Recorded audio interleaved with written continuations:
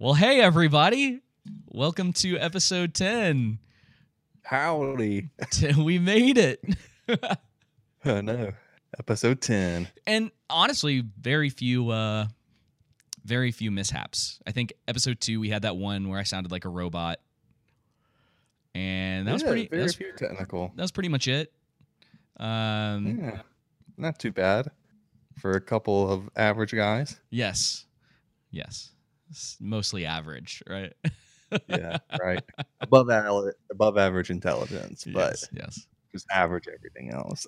It's incredible what a decent microphone will do for the production quality of a show. I see this mic everywhere. Sounds too the most important. Yeah. Oh, really? Oh, yeah. I see it everywhere now. It's probably just because I'm looking for it more. Like, who's in the gang? It's not because more people are listening to No Agenda, is it? I don't know. Maj Toure, actually, I shouted out Curry and Mo on Twitter today, and Mo actually liked it, which is great. I mean, he's not even like a celebrity. He's not even a celebrity, but every time he like interacts with me in any small way, I'm like, ah! Same, dude. Like, oh my God. I've gotten some responses. Kayla was just saying to me this past weekend, she's like, you have no followers on Twitter and hardly any followers on Instagram, yet you get all these people to respond and talk to you. Yeah. You get people with, and I'm like, hey, I don't know what to tell you. I'm just a likable guy. You know? But yeah, so that was pretty good. But I don't know. Like, I would still consider them sort of like somewhat unknown. I mean, obviously not Curry as much as Mo, but it's not like if I talk about No Agenda, everyone knows what I'm talking about. It's not like if someone was talking about like your Daily Wire types, that kind of stuff. So yeah. And Daily Wire. It's because they're not sensational. I like my toast with milk. So right. Welcome to the Underground. Welcome. And before we begin, I just want to remind all of y'all that you can follow us on YouTube, Odyssey, Twitter, and Instagram. And you can also subscribe to our podcast wherever you listen to podcasts. And don't forget to drop a rating. And on YouTube and Odyssey, don't forget to tap. Just tap? Tappity tap? That like button. Yeah, everyone else says smash. I'm trying to be contrary. Yeah, I like bang, even though it's got like sexual connotations or whatever. I thought that one, it almost sounds British to be like, oh, bang the subscribe button. Yeah, right. So if you're interested, though, we do have a Discord community. If you're interested in joining, just reach out to us on any of the platforms. Let us know, and we'll possibly let you in if you meet the qualifications, normies. Yeah, I need some people in there to be like dropping truth bombs on some of these people. I know, because like I do it and it gets exhausting. Because like I'll say something and then I go, oh, I'm gonna have to sit and have a massive conversation. You like weigh the pros and cons. I know. Should I get involved in this, especially with some of the people in there? We love you, Tyler. You'll probably never hear this. I'm not even sure if he actually listens to the show. We'll find out now. I know we will. All right. You got to make sure you have your thesis paper ready when you talk to Tyler. Okay. Are you ready to jump into this first clip? Yeah, I'm ready. Let's do it. So I actually heard this on No Agenda, and it made me, because I was listening to it today, and it made me really excited. So I figured we would bring back one of our favorite Canadian pastors for the police showing back up at his church again, and just his reaction. It's pretty great. All right, ready? Are you sharing your screen? I am. Yeah, can you not see this? To the place of worship. I can't. Why? We just tested it. I know. We literally just did it. Okay, let me. Oh wait. I got you. We're good. We're good. It just popped up. Okay, sorry everybody. Click watch stream again. All right, here we go. All right, we're golden. What the Gestapo is doing? You coming to the place of worship to intimidate and to harass, so you can make an appointment. Lady, listen to me. You can make an appointment another day. You Gestapo. Another day. Not this day.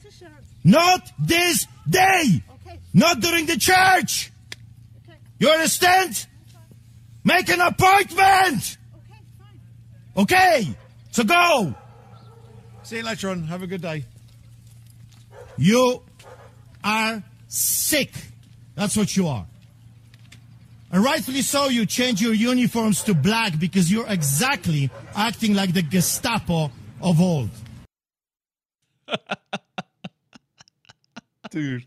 Oh man. Dude, he kills me. I heard that earlier today and was like, I love it. Yeah, we're opening the show with that. I was like, Dude, I love it. I want this guy to like perform my wedding want his- ceremony one day. I want his signature on a book. Just I know. it doesn't matter any book. I want him to like when someone leaves he's like my answering machine on my my cell phone. Go away. Yeah. Just stop. That's what I want my voicemail to say. Oh, dude, and it's so spot on. You think that lady would be tired of going there? You think eventually they would just give up, right? I know. I heard either last week or something that the way that Canadians have always kind of gotten their way or pushed back against the government is just to complain all the time. And I just kind of found it's like Americans pull out guns and Canadians just complain a lot. Oh man. Props to him though for standing his ground. Yep.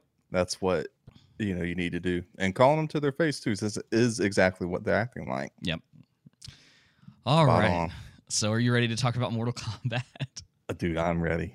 Oh man, I was gonna get a clip for it, but I was putting so much together today that I didn't get the like Mortal Kombat shout. So if you haven't seen it, go watch it. It is what Spoiler alert. This is gonna spoiler alert. Yeah, if you haven't seen it by now, it's on you. Yeah. I don't care. Yep. Stop what you're doing.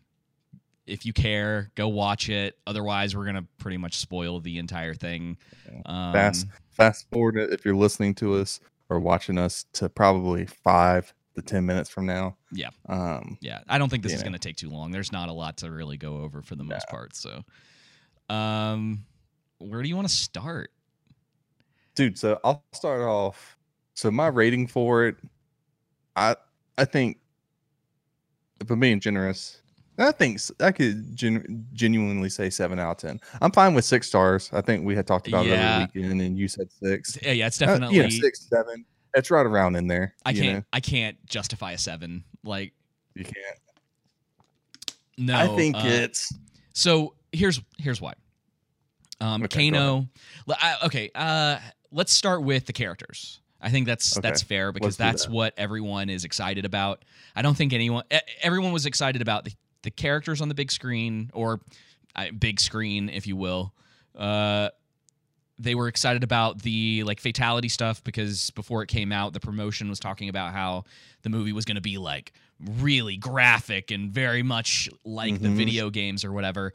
And I was always suspicious of that because I was like, those video games are very graphic. They are very. Yeah. I mean, one of Sonya Blade, is it Sonya or her daughter? One of the two.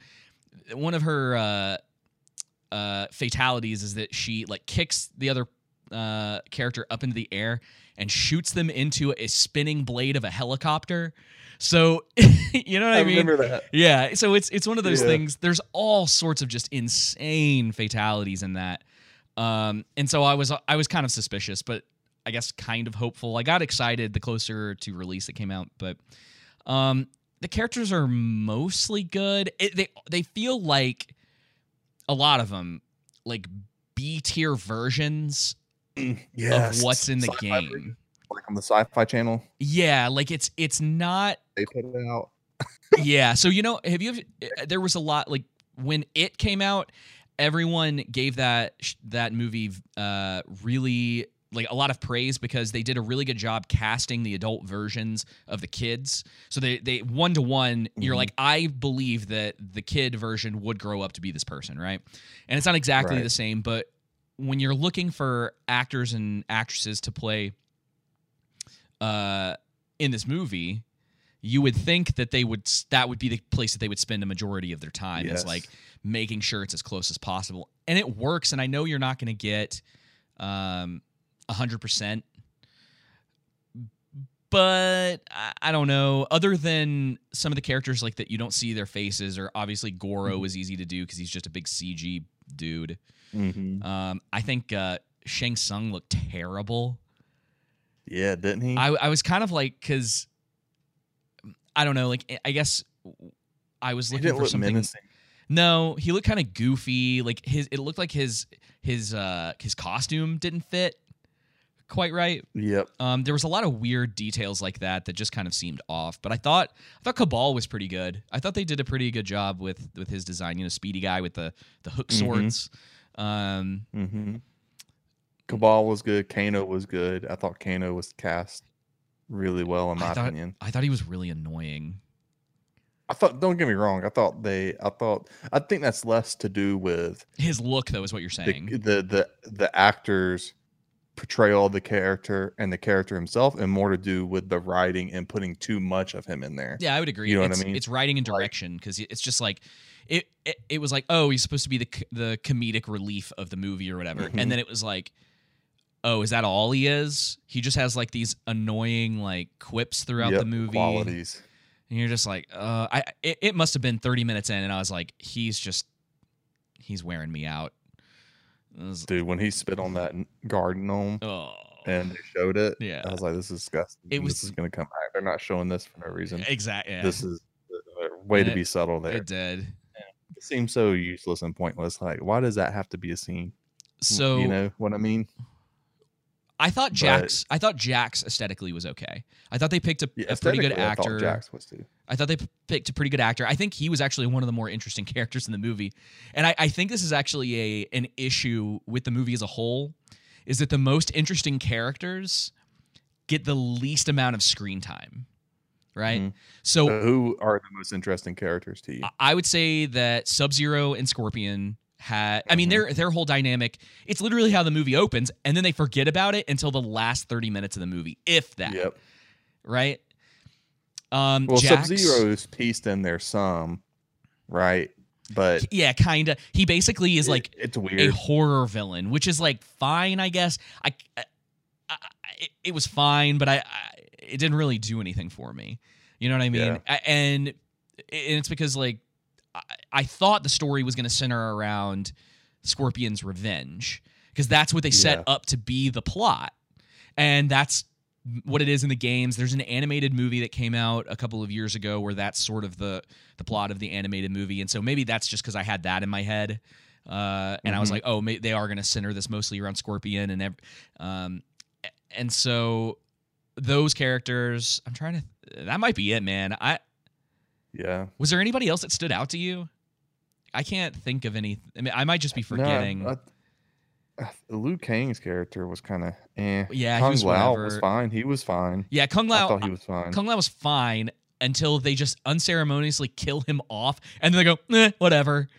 It's like Liu Kang's best friend, and he's like, no, and then they're immediately over it, and they're like, we need to get back to business, and I'm like, I was hoping they would actually focus more on him, rather than Liu Kang. You know, so much with Liu Kang. Yeah, that's all seemed kind of weird. It seemed kind of weird, like how they even found the temple in the first place. Like, he's like, yeah, just everything was very convenient.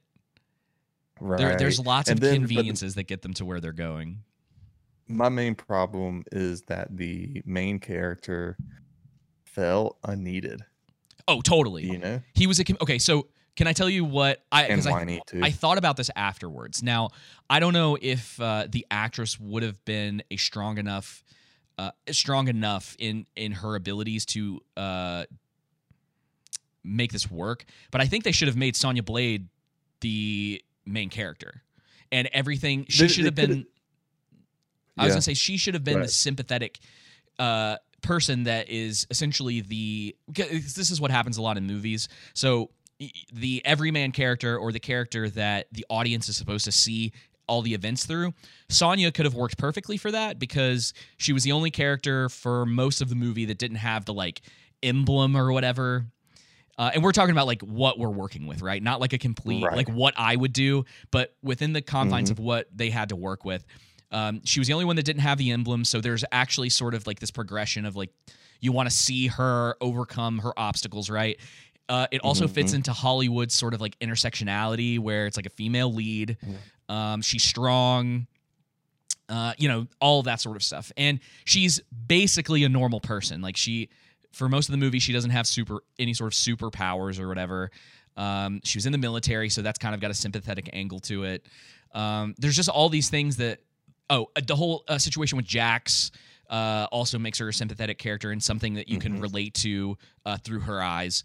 Yeah, but they put Cole in, right? That's his name, as this sort of like everyman character, but he's so bland and so boring, and they don't really do much with him. Depth to him. Yeah, he's just kind of there. He's just there.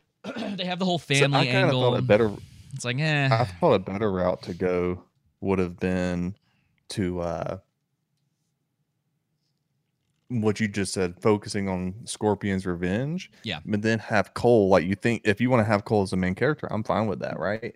But instead of introducing a new character, he ends up being Chameleon and he's on the bad side or whatnot. Yeah. Switches. I thought that, like a twist to it and everything. You know, that could have made it more interesting, right? Just, you know, working within their parameters. I wish they had just gotten rid of or him, whatever. I just don't think. Yeah. I just thought that could have been a better use, like using him that way versus, introducing an entirely new character. That, again, even if they want to introduce an entirely new character, they just did a bad job at doing it. Exactly. It just is out of place, bland. You know, I don't even have any problem with them introducing a new character. It's just bad. They went off this whole idea of, of Scorpion is popular, so let's play off Scorpion being popular and make the main character an ancestor of Scorpion. And it's like, why didn't you just make Scorpion the main character, or at least like a major part in the movie? Right? It was what weird. It reminds me of? There's that dude that's popular. I guess I don't know if it's on Instagram or on TikTok. And what he does is he'll take videos of people doing something complicated, and when there's a simple way. So, for example, this lady was using some kind of device to cut a lime into 4, and she was going like hitting it over and over again. It took her like 8 tries, 9, 10 tries to finally get it to slice all the way through. Yeah. And he just and he doesn't speak. He just took the lime and he cut it into 4 quarters, like what she was trying to want, in 5 seconds. And he goes, and he's like, so basically, it's like the simple way is oftentimes the most effective and efficient thing to do. Not that there can't be complexity to it. And I think that's what you're saying here. Go with Scorpion the simple way rather than trying to, make a difficult path for yourself.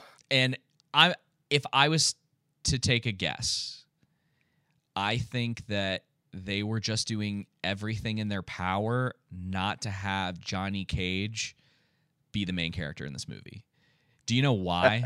if I'm going to be cynical about it, go ahead. It's because he's a white male. Yeah, I mean that's basically the same thing. Because the second movie is obviously going to center somewhat. He'll be in it on Johnny Cage. I'll make a guess. If they make a second movie, which is not, I don't know if you've seen anything about it. I didn't check beforehand, but if they make a second movie, he'll be in it, but he'll take Kano's place. He'll be the comedic relief and be just as annoying as Kano, because all he does is make quips, and then for some reason Sonya will fall in love with him because that's just what's supposed to happen. Right. Because that's the story of that. And it was really just and you can kind of tell that because who killed Goro in this movie? Cole. Who kills Goro in the original one? Oh, I forget. Is it Johnny Cage? It's Johnny Cage. It's Cage, classic right? because he hits him in the balls. I can't remember if he does his famous split uppercut. I'm pretty sure that's what it was, and it's synonymous with Mortal Kombat at this point. Is that's Johnny Cage's thing or whatever, and they just completely disregard that and bring in a character that has nothing to do with the series. And again, man, this is pretty common for video game movies. They have a bad history of getting into a writer's room, I guess, and people just replacing stuff, or almost thinking that they know better and they can do it better. And then it gets out there and everyone's like, oh, whatever. Yeah, right. So stick to the source material you have and grow from there. Not that you can't add your new stuff to it. I think that's why, again, a great example of this is the Lord of the Ring movies. if you haven't seen, or if you haven't read the books, Peter Jackson does a great job of sticking to the source material, but he makes it his own in certain respects. For example, the Eye of Sauron in the movie isn't actually that physical eye that you see there. It's just the Planeteer, and Sauron has access to most of them, and that's how he's able to see everything and corrupt people and stuff like that. Right. And so, whereas there's always this metaphorical, allegorical eye in the books, whereas in the movies, Peter Jackson makes it a physical thing. That so you have to make decisions like that sometimes for a visual medium. Right. Things can't. But he always, made it his own. He didn't exactly. Where they went wrong is adding the new character in The Hobbit. Right. One of the areas they went wrong is adding Tariel. Wait, was that Evangeline Lilly's character, the love interest of one of the hobbits? Was. Yes. That's Evangeline Lilly from Lost. Okay. I thought it was really dumb that they avoided doing the whole tournament thing, sticking with sort of this trend of they wanted to like try to make it their own thing, and it turned out, in my opinion, to be worse than if they had just followed like Mortal Kombat 9. They had the blueprint, right? Mortal Kombat 9's not that old. It was a pretty well done story, and then you could have interspersed fights and characters into that. Instead, they were like, well, what if the plot was that NetherRealm just wanted to take out all of the fighters before the tournament even started? And so Goro ends up fighting Cole on a farm. And you're like, what? And then my other big complaint, and then the floor is yours, is that they do this thing through the entire movie where they constantly remind you of the like most popular things from the game. There was one that made me laugh, and it was the one where they're training, and I think it's Kung Lao keeps tripping. Not Kung Lao. It was Liu Kang. He kept tripping Kano. He kept tripping Kano with the sweep, and that's a pretty common thing that used to happen. It still happens in when you're playing against other people. Because it's super cheap and it does a lot of damage. And so people will just leg sweep because nobody thinks to either low block or jump over it and jump backwards, whatever. And I chuckled at that. And then after that, I was like, oh, they're going to keep doing this, right? So the finish him or get over here or fatality. I'm like, why would anyone just say fatality after they did that? That stuff. Right. Yeah. Oh, and then they go to like that bridge, like the famous bridge that's one of the fights from, or one of the stages from Mortal Kombat, and they don't even knock anybody into the spikes that are below it. And I was like, wasted opportunity. Anyway, the floor is yours, please. Nah, I think that's good. You pretty much covered it. My complaints. My main one was just the acting choices, the casting, the dialogue, the writing. Yeah, it was, and then the main character. Mm-hmm. I liked most of the fights. Just to put some of the and the CGI wasn't. I didn't think the CGI was that bad. I hate that these movies constantly make Reptile just into a lizard, and he never has his like ninja uniform on or whatever. Like, what a great opportunity to like make him a ninja and then rip his mask off, and he's a big lizard, right? To add sort of that like, oh, this is serious sort of thing to it. Instead, he's just a big lizard that they fight at one point, and the movie feels too like overproduced. I think that's kind of the complaint. But I also I didn't hate it because I knew it was going to be schlocky, which is why I think a 6. Like, if you make me put numbers on things, you like that, and so I would have said 6 out of 10. If I think about it too much, I might drop it down even more. But I liked the moments with Sub-Zero and Scorpion. I thought most of that worked pretty well, and their fights were pretty good. You can tell that the stunt doubles were a little more gracious in certain scenes because some of the fights look slow and way too paced out, which is a really big problem in like B movies. And so for it to be in something like this, I'm like, it's just not very good. Fatalities were Yeah, good. Same. The gore was good. I mean, you kind of get some of the things that at least for me, what I was looking for to come out of this was like decent fights, and then for it to be somewhere in the level of the violence of the games. And they kind of get there, but in some places it doesn't work. So it is. My what whole it is. thing is this: if you can't have, what would you say, just off the top of your head, is a great movie that has a bunch of CGI in it? What like you would say is like A tier for CGI? Would you say Avengers? Would you say what? Yeah, maybe. Yeah, maybe Right. like In-Game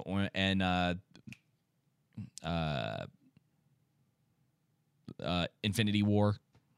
Yeah, Right. they've got pretty. I mean, it works because you're not having to think about it too much. That's generally what you want.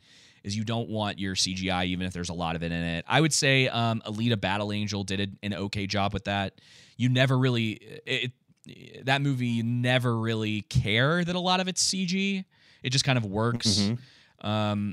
So my whole thing is this: if you can't have it at that level, you should probably more gear towards the original Lord of the Rings.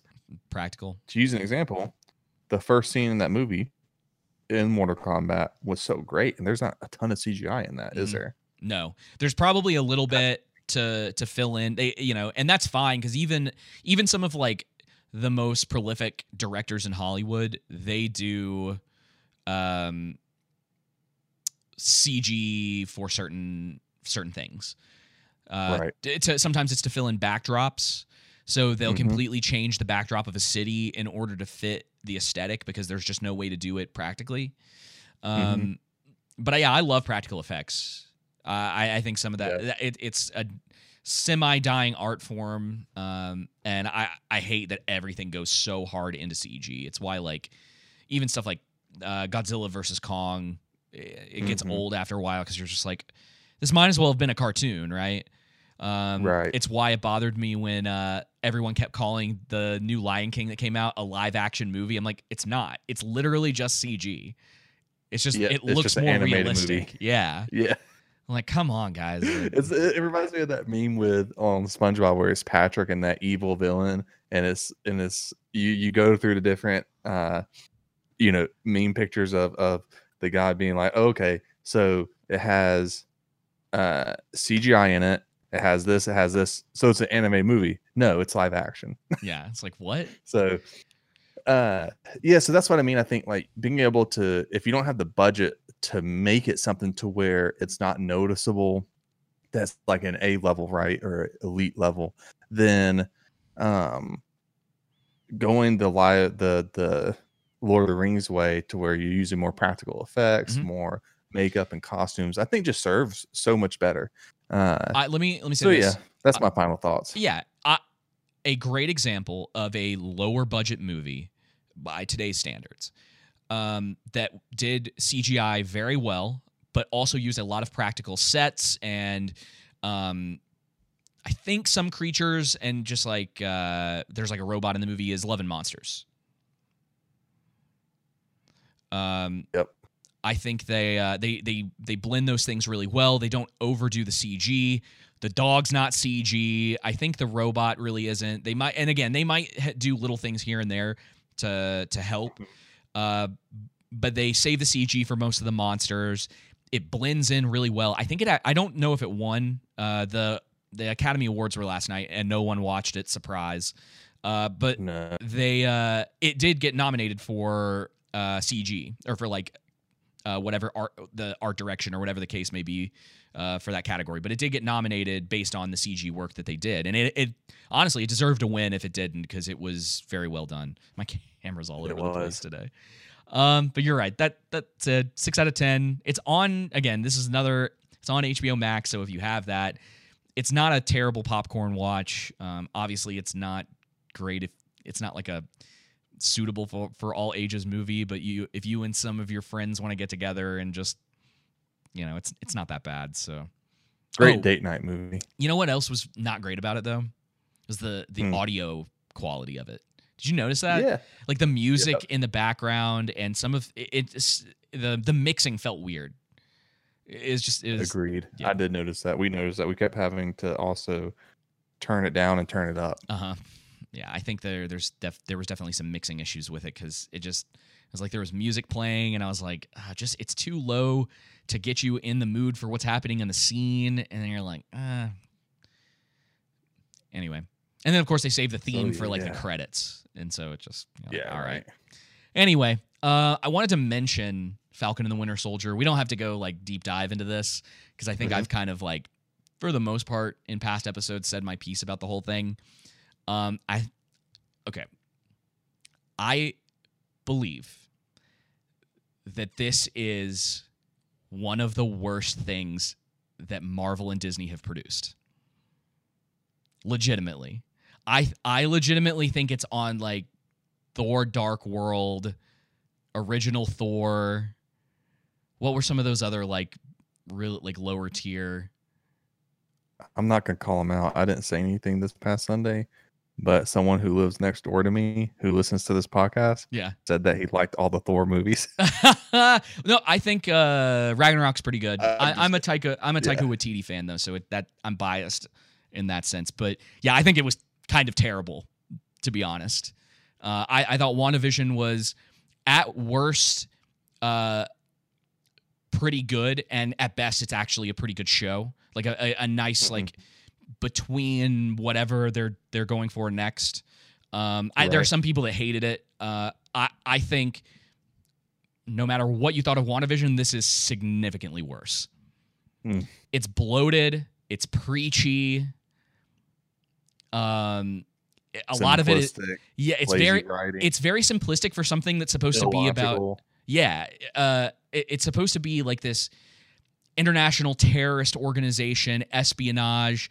Baron Zemo, who is supposed to be one of the smartest characters, gets like this back seat. There's too much going on. It takes forever to sort of figure out if anyone besides the little ginger girl is a villain in the show. There's just this ridiculous thing about the super soldier serum where it was like, oh, it was lost forever, but this one guy figured it out, but then it doesn't matter because he dies too, and then all of the serum gets destroyed, and it felt so convoluted to get to all of these characters being in the place they need to be to move on to phase 4 of the Marvel universe. And that's what I hate the most about it. Don't forget, Falcon saved the world, and Bucky too, right? But Falcon. Did they? And the cop didn't know who the Falcon was.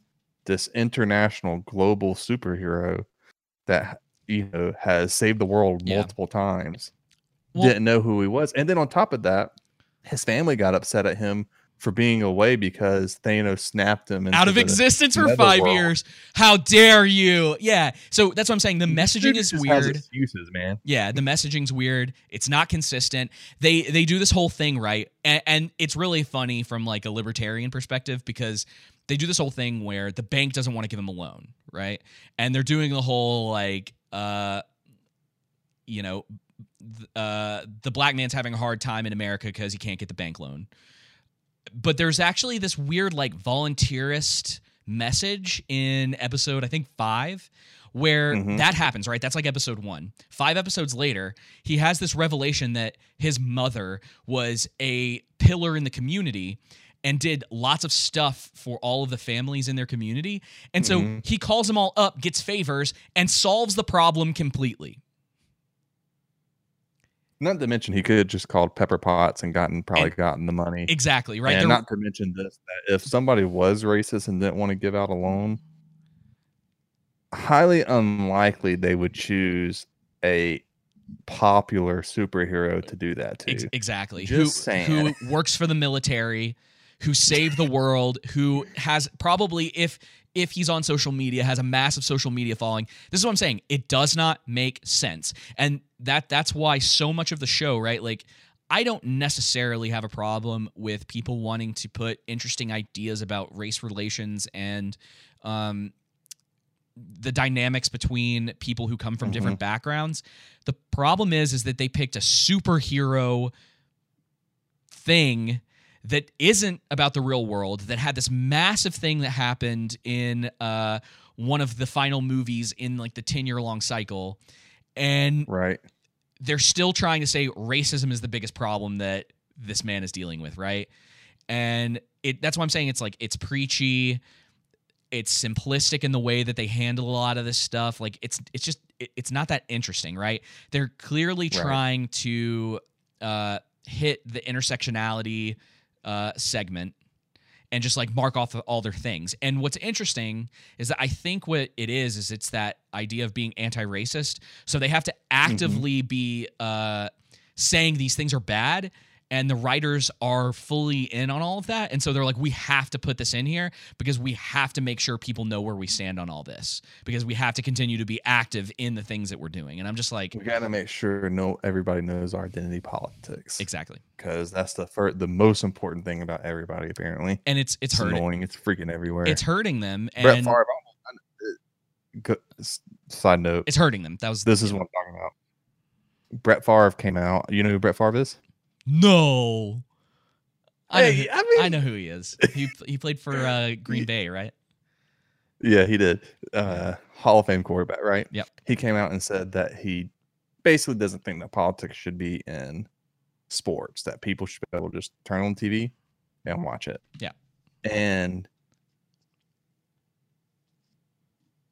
I think for me, along with this, it's because it's in everything, people are just overwhelmed, stressed, and it's like it's constantly in your face. Boom, boom, and everything, and conversations and people you talk to, social media, in the news, in movies, in TV shows, in sports, in church, and it's everywhere. Identity politics.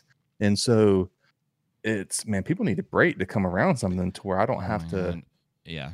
You know what I mean? Talk about this. I started watching like old TV shows and older movies and classics and a lot of stuff because I am so sick of it, right? I've talked about Invincible, the show before, and it's like it's in that. It's in all this Disney stuff now. It's like you can't watch any modern movie, TV show, whatever, without them having to, and I mean it this way, force it. Yep. Into the face of people. It's not, it's not done in a way where it's like subtle and potentially makes sense for what's going on in the world. They're like, no matter what the story is and how convoluted and how much it doesn't make sense for what's going on, we have to push this narrative. Yep. No matter what. And that doesn't make for good entertainment. And ultimately, people are going to continue to catch on to it. I think, we'll get into this Nancy Pelosi clip in just a second, but a lot of these like movies and this entertainment stuff is starting to say the quiet things out loud, in the sense that they're not making it very subtle what they're trying to do. You know, it's just overt and in your face. It's like the last episode of Falcon the Winter Soldier. Sam starts ranting to senators, I think, about them needing to do better, and it essentially comes down to he's saying, don't use force as the government to do what you want to do. Use force to do what I want you to do. Dude. Still force people to do things, but only do it based on my set of morality, not on yours. And I'm just like, this is ridiculous. I'm like, this is ridiculous, right? And that's exactly what it is.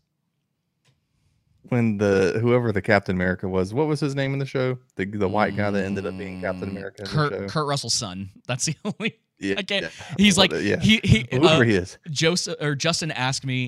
He was like, "What's that guy's name?" I was like, "I think it's like Fed Boy or something." Kurt Russell's son. That's his name. Kurt Russell's son. Anyway, it's wrong for him to violate international law. Right. But then Wakanda chicks can come in there and violate international law, and it's fine. The Dora Milaje or what, I think I was talking to some people last night, and I think I called them like I don't remember, something else.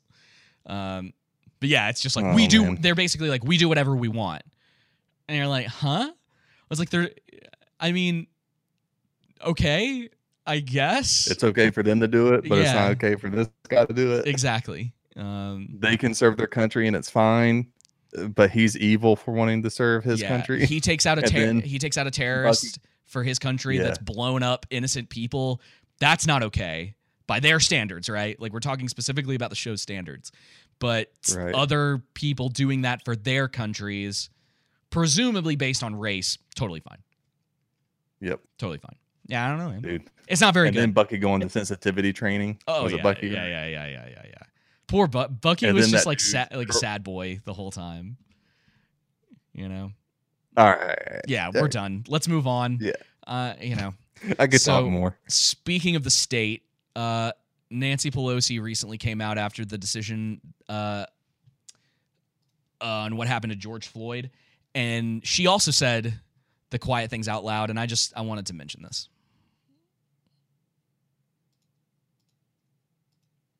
So again, thank you, George Floyd, for sacrificing your life for justice, for being there to call out to your mom. How heartbreaking was that? Call out for your mom. I can't breathe. But because of you, and because of thousands, millions of people around the world who came out for justice, your name will always be synonymous with justice. I just want to know the logical reason for voting for that lady. I just want Bro. one solid, logical reason for the Democrat Party in general, anything. But for her, like, why? How? Who votes? Who? I don't get it. Here's the deal. I have a couple friends that live in California, and I think I'm gonna see them sometime this year. I will ask her. I'll just be like, look, this is not me trying to start anything. Would you vote for Nancy Pelosi? Have you voted for Nancy Pelosi? And if so, why? Because you're right. I want to know. Because especially after something like this, right? She said, and this is the thing that people are missing with what she said. She said, without actually saying it, but this is what she's getting at, that George Floyd was a sacrifice for the state in order for the state to survive. Yep. This is, and people need to understand this. Statism, in and of itself, is a religion. People worship the state. That is a massive part of what statism is. It's why they defend it. It's why you have words that come around like deny, like when certain aspects of the state talk about like climate denial, or even a lot of this stuff that goes on with intersectionality and some other things that they talk about. It is in a religious context. Like what she's talking about is a sacrificial lamb in order for justice to prevail, right? As if he had to die and sacrifice his body and call out to his mother in order for the justice system to continue to work properly. So make no mistake, that's what happened. And I am, and it's just my opinion, also convinced in some degree that's what was going on with Chauvin as well. It's oh yeah, it was a win-win situation for the state. Yes, absolutely. And no one, it was a win-win. And I didn't really want to get into it, but there was the DOJ is doing an investigation into Minneapolis, and you can find this in the show notes. I clipped a segment of an article that was emailed to me, and Axios, which I'm not a big fan of, but they were the one that was the source of the story, so that's all in there. Yeah. You can go read about this, but they're doing an investigation into it, and I think that they're still missing the point, right? Because they're not looking at the laws, and they're not looking at the people who are in charge, who are enforcing the laws. It's like if I have, this is what it is. What I told you earlier. They're pulling out the teeth. Teeth would represent the police officers, right? Yeah. But they're not getting to the root of the issue, which would be, laws, policies, procedures, training, this, that. They're not talking. They're not trying to get both sides right. And to bring understanding, okay, how can we correct this? How can we fix this? Because there's a lot of things that go into play. And I think, the outcome from not handling it in a reasoned and balanced way, but going from one end of the pendulum, right, to where it's every single cop's getting off. Like, let's just say that media narrative, right? Every single cop is getting off that does anything bad to anyone, no matter who it is, right? Going from that end of the pendulum to the other. And whereas I'm not necessarily the answer. I am saying the answer is in the middle, right? A balanced approach to it and a reasoned approach to where it's okay. Let's consider all these different factors, these policies, procedures, laws, and training, and let's correct this. Let's go after the leaders, right, that put these into practice and hold them accountable instead of just the symbol. I think Chauvin was just a symbol, man, just a symbol of what the media was portraying as bad cops gonna get off. So the justice system doesn't work, and then he gets found guilty in all three. Yeah, which they contradict. I really do. They contradict each other. I do not think that some of the Democrat leaders, Nancy Pelosi, Maxine Waters, just gonna name them two by name, I don't think they wanted Chauvin found guilty. How come? I think they wanted him acquitted. At least I'm not saying on every charge, right? At least on the higher charges, to be able to keep using this race bait card, the race card and race narrative, to keep feeding the people, to keep that cycle and that narrative going. The tension, the anger. And going. Yeah. And we've seen since then that tension, that anger, and that mindset going without people realizing is that this stuff happens to white people. Yep, it does. So here's in Arizona. I think it was Arizona or New Mexico. I want to say, to where this jerk cop, this terrible cop, right? This horrible man, murdered a white guy that was drunk, that was trying his best, being drunk, right, mind you, right, to comply, right. And the officer says, don't reach and pull your pants. And he, he's in the hallway, right? That video. Yeah, he's in the hallway. Yeah, I know exactly what you're talking about. Not a threat at all. No, not a threat at all. And he's like, I am complying. And at some point they just shoot him. And that happens all the time. It does. And it's so funny because go ahead. BLM was just this past week, they were protesting for an unarmed man that was shot by the police, right? Yep. And they stopped protesting once they realized he was a white male. Yep. Yeah. They stopped protesting. Yeah. That says all you need to know. Yeah, it does. It's a complete grift at this point. I don't think it has the legs that it used to. And instead of, to me, it's not about focusing, in my opinion, about trying to reform the criminal justice system, which I'm all for and everything. But it's about trying to accomplish their agenda and their narrative of using race. Yeah, and that's why I say it's a psych op. They're trying to divide people, keep people divided. What they want. So you know how they talk about equity all the time, and equity being opportunity of outcome.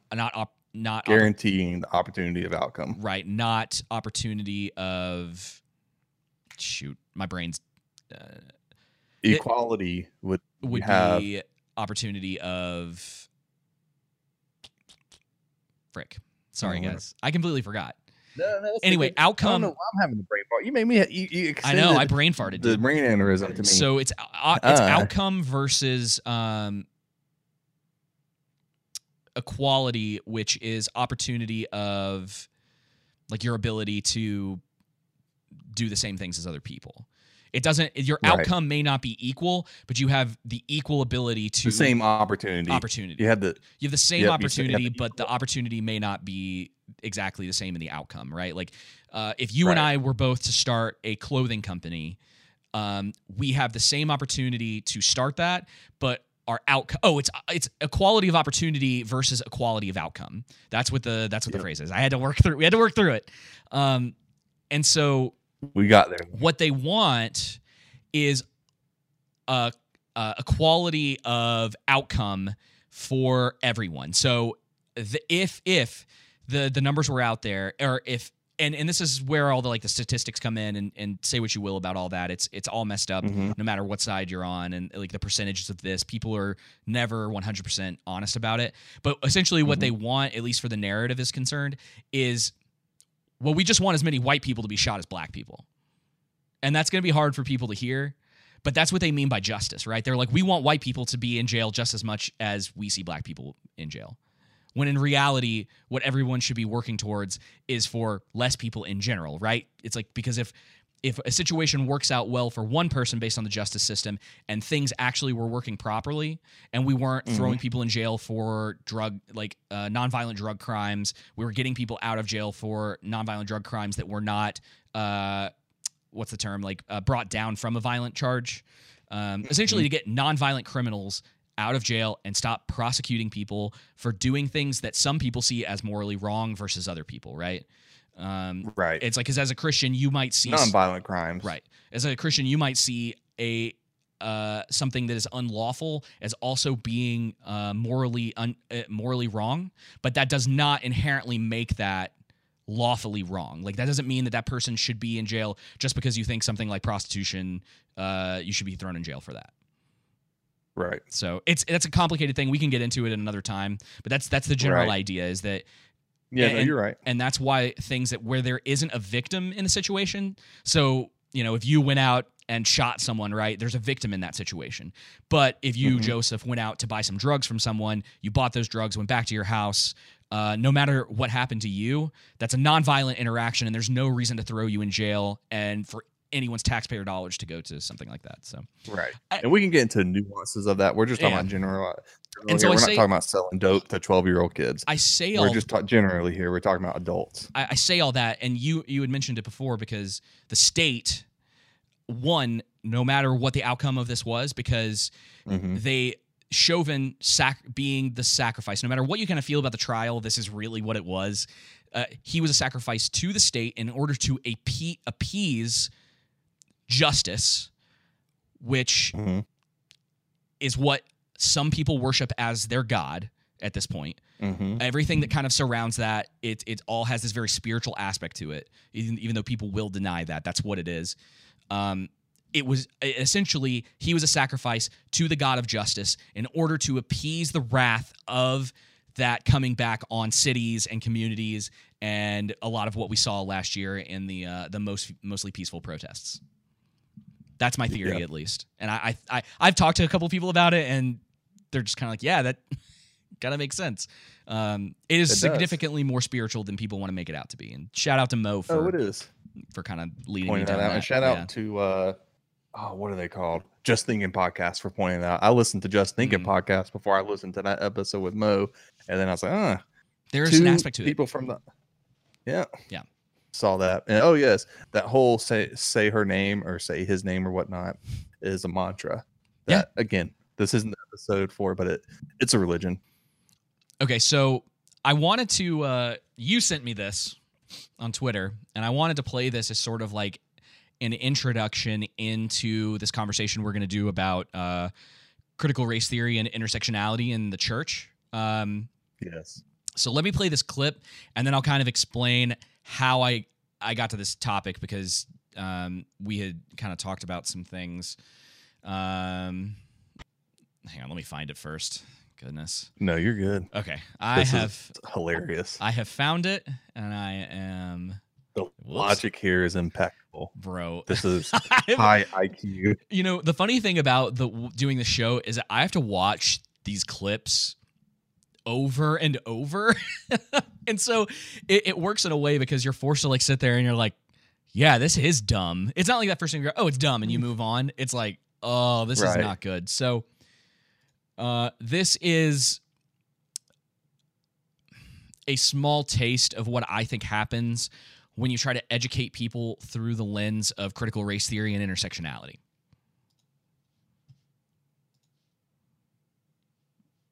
How is eating meat racist? I'll gladly tell you. Looks like we've got an oppressor on our hands. So, during slavery times, slaves did not get to eat the same things as their masters.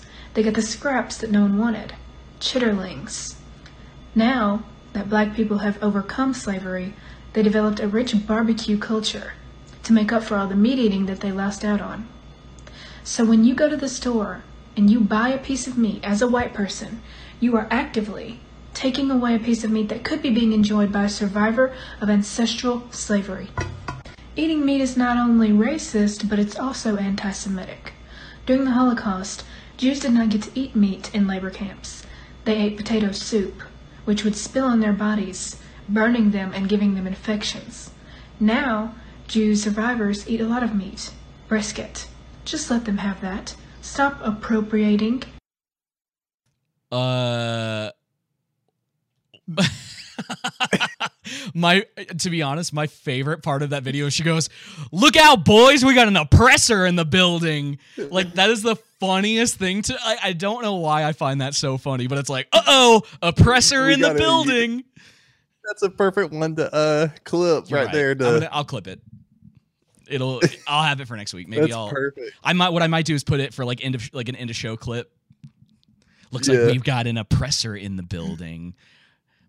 That'd be good. What's it called? It's not clipping. It's like an ISO. Oh man, an ISO. That's an it. ISO. Yeah. Yeah, that'd be perfect ISO, dude. Yep.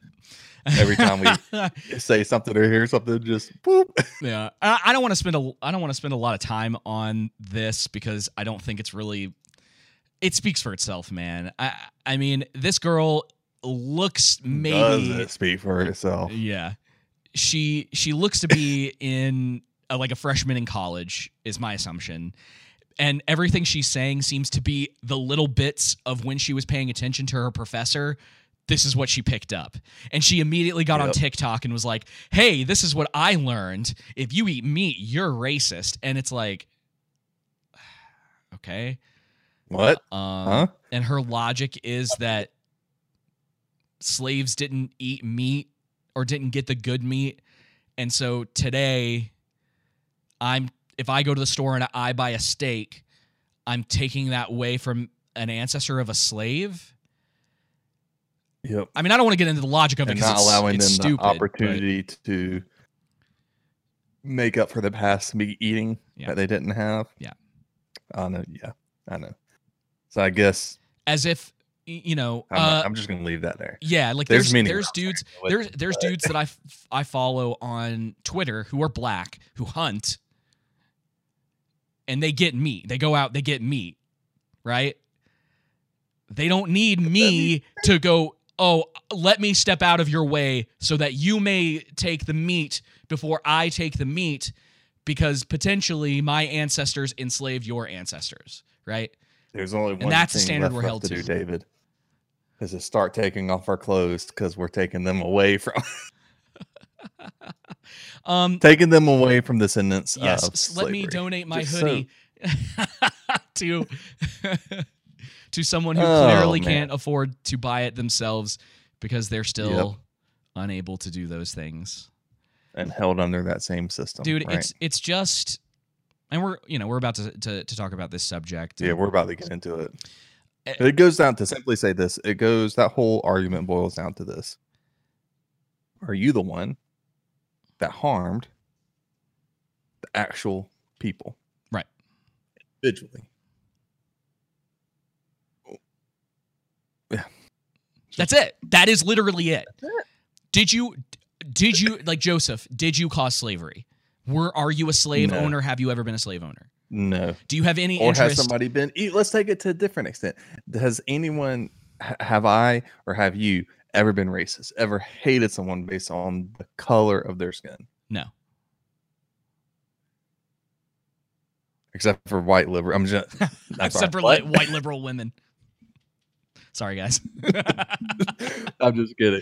I'm joking. Yeah. But that's the thing is like, no, but again, that whole thing, you know how much it gets underneath my skin. People say race because it's a social construct. It's not biblical. Ethnicity is biblical. Yeah. And then in reality, objectively, it's not truth. It's just a social construct made up to divide people. Frederick Douglass spoke on this and gave a speech on it. And I can attach it in the show notes later. I can go back and add it to this episode. He spoke on it. Other people have spoke on it, and there's actually been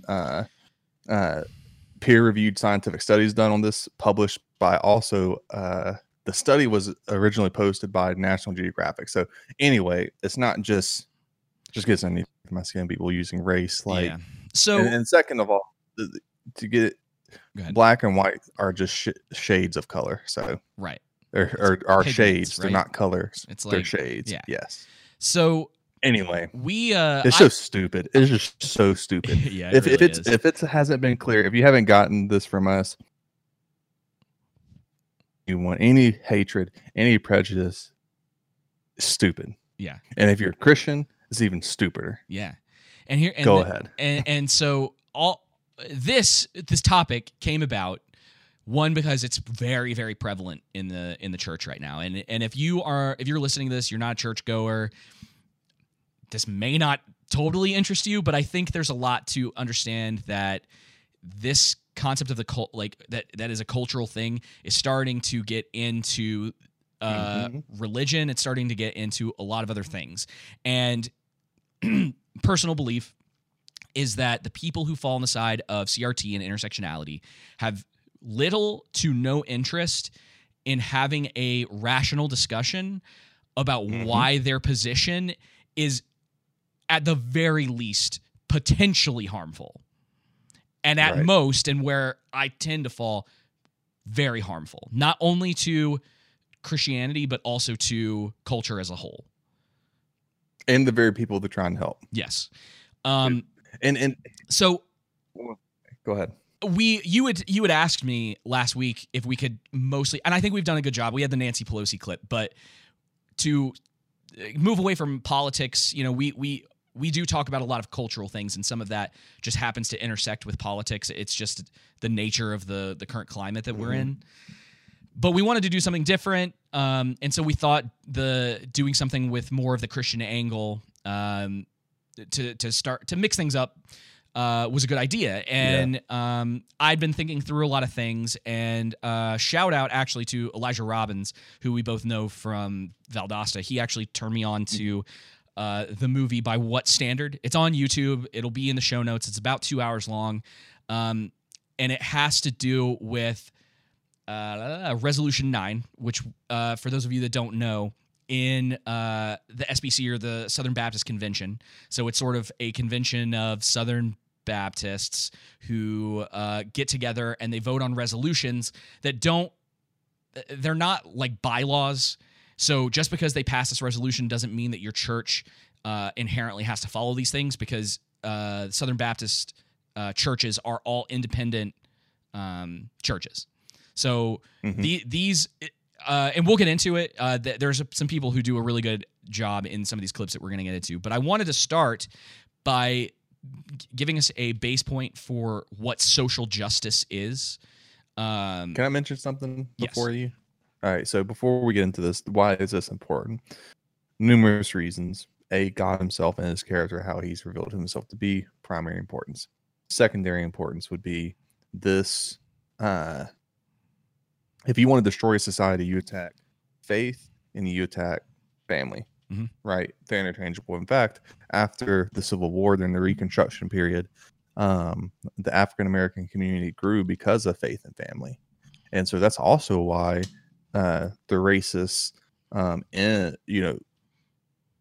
would say prior to that, but we know it continued after that. So the racists prior to that and the racists after that, after being the Civil War, the reason why beforehand they didn't want the slaves to read and stuff like that is because when you read the Bible, you read about what Christian freedom is and liberty and who God is. And then that education then reveals the heinous injustice that they're facing and basically ends to their liberty and stuff like that. Right. And so that's also why the slaveholders separated families, keep the family apart, and then not teach them how to read so they can't read the Bible for themselves and determine who God is themselves, right? Using this example.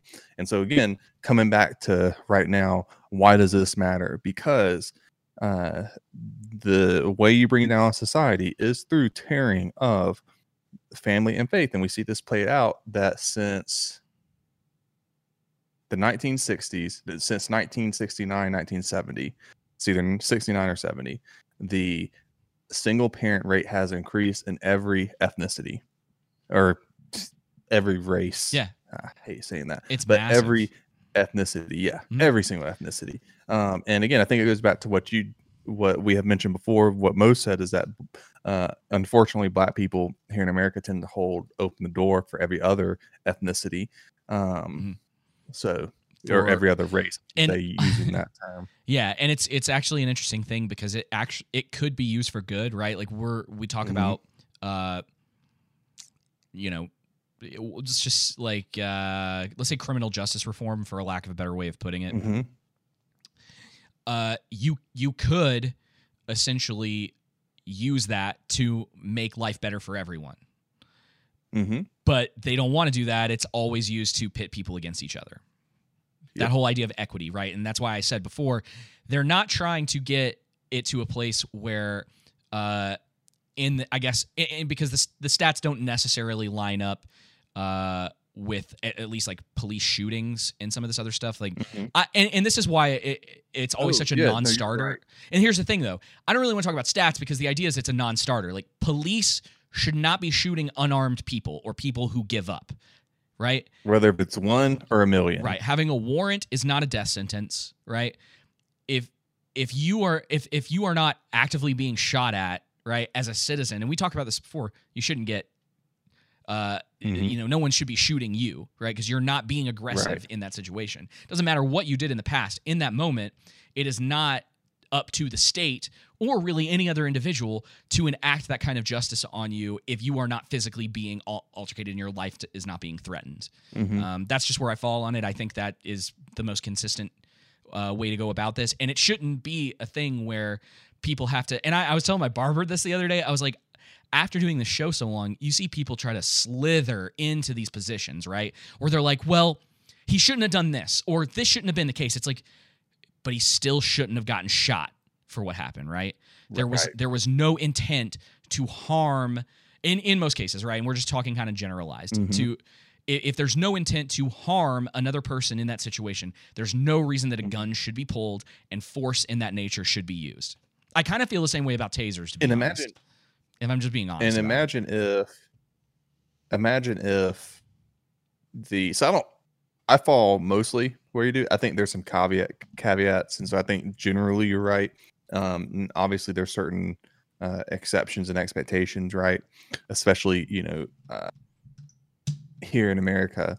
But using what you just said in the Dante Wright situation, where the left loses people, is they'll take what happened and they'll say that's murder without sufficient evidence, right? They just see one video and they say automatically murder, which is implying intent. Yeah. Where when you listen to the video, she's shouting taser, taser, taser, and she grabs the wrong thing and she shoots him. Now, I talked with the police officer about this specific case. I really don't mean to interrupt you, but we gotta get back on topic. We're getting you're fine. We're getting like way. Well, I mean, off. this off. is where. So basically, what I won't say that, but I'll just say this: that where they lose people is going a step further than what the actual evidence appears to show in the beginning, right? If more additional evidence comes to light, then you do that, and not to getting into the right, just to save some time. I think that's. If you approach it in a more in a reasoned way and balanced way, it becomes more effective and it gets your message out there. And that's why I say, is it really about criminal justice reform, or is it just about your agenda? Yeah. And I think that's a good starting place into this. James Lindsay is going to describe to us what, like, a very sort of baseline definition of what social justice is, and then we will go from there.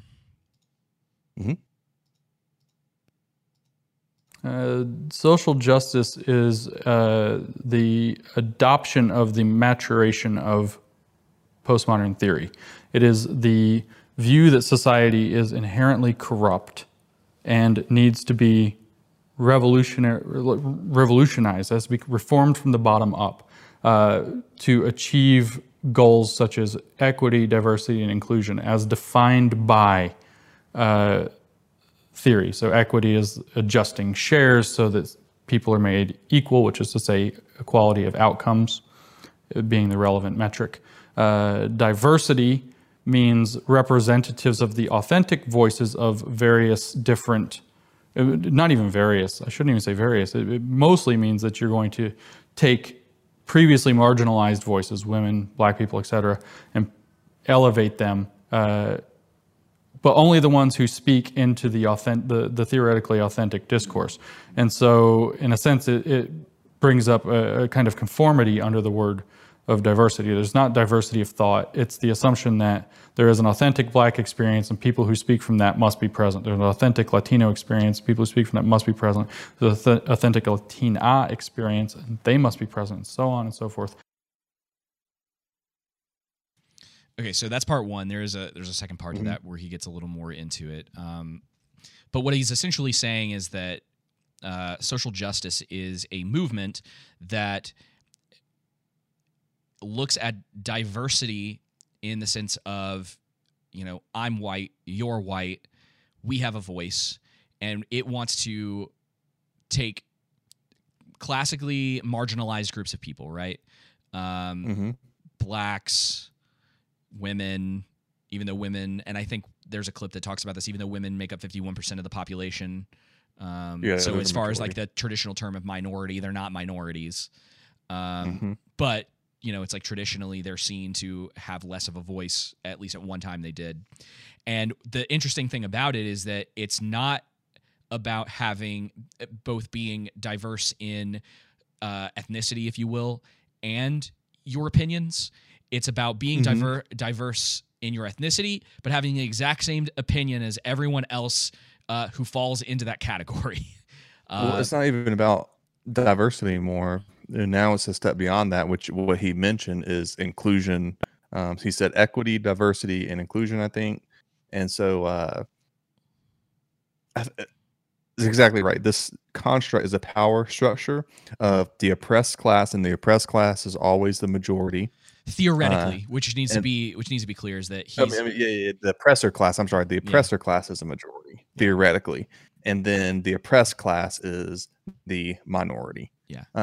And so, and it's based off of, okay, what power are you talking about? The hegemony of a society, which would be your ethics, your values, your morals, and turning and focusing on that and saying, okay, you're getting these ethics, these values, these morals. This how you determine the metrics you use to determine objectivity from the oppressor class, and so it seeks to turn that upside down.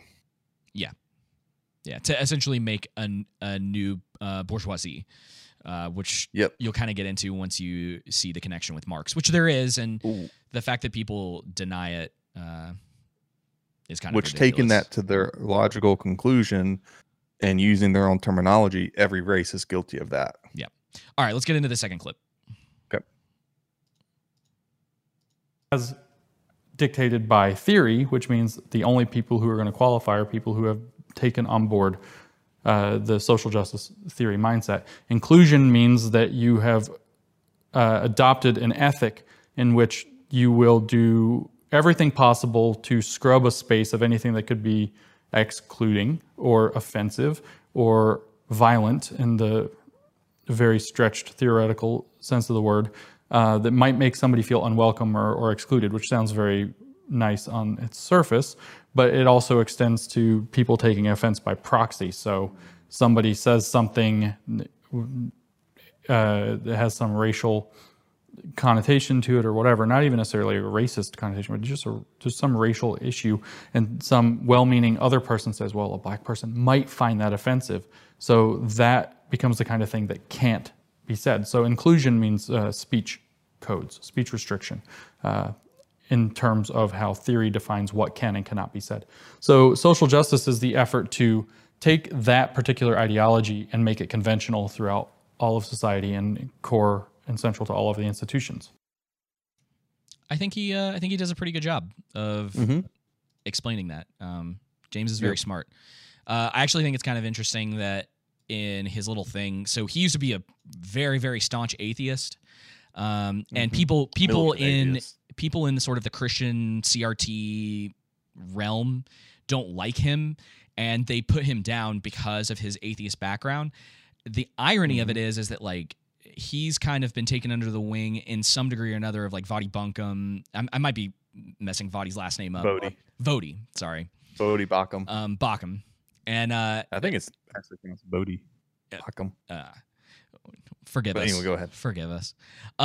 He's been taken under the wing Virgil Walker of some of these people, and even Peter Boghossian has to some degree. They've kind of created this alliance, and it's funny because this thing says agnostic. So he's moved slightly closer because he's now at the point, I assume, right, just based on this, from being very there's a clip about it I think later on I got where he used to be a very, very, very, very, very staunch atheist, right? He's very smart. He's been involved in the university system and a lot of things for a long time, and now he potentially recognizes himself as someone who, at the very least, recognizes that God exists, or that they're and so that's kind of cool. And you know, in traditional, what I would think in traditional sort of like Christian views, you would hope and pray that these men who are having these conversations with James often would ultimately be able to lead him in the direction towards Christ. On the other hand, you have a lot of people, because he is very much against CRT and intersectionality and all these things. They want to say awful things about him and use the fact that he's not a believer as a reason for him to not be able to have a voice on this topic, which I think is interesting. It's very interesting. It's similar to the world, right? Yeah. How these people, they only, the left liberals only care about the voices that share the same opinions with them. So they want the diversity of ethnicity, skin color, but not thought. Blair White's a good example of that. Mo's a good example of that. Eulanier a good example of that. Yeah. Mosh Torre is a good example of that. Eric July is a good example of that. Thomas Sowell's a good example of that. Walter Williams is a good example of that. Daryl Harrison. List can go on and on and on. So, yeah.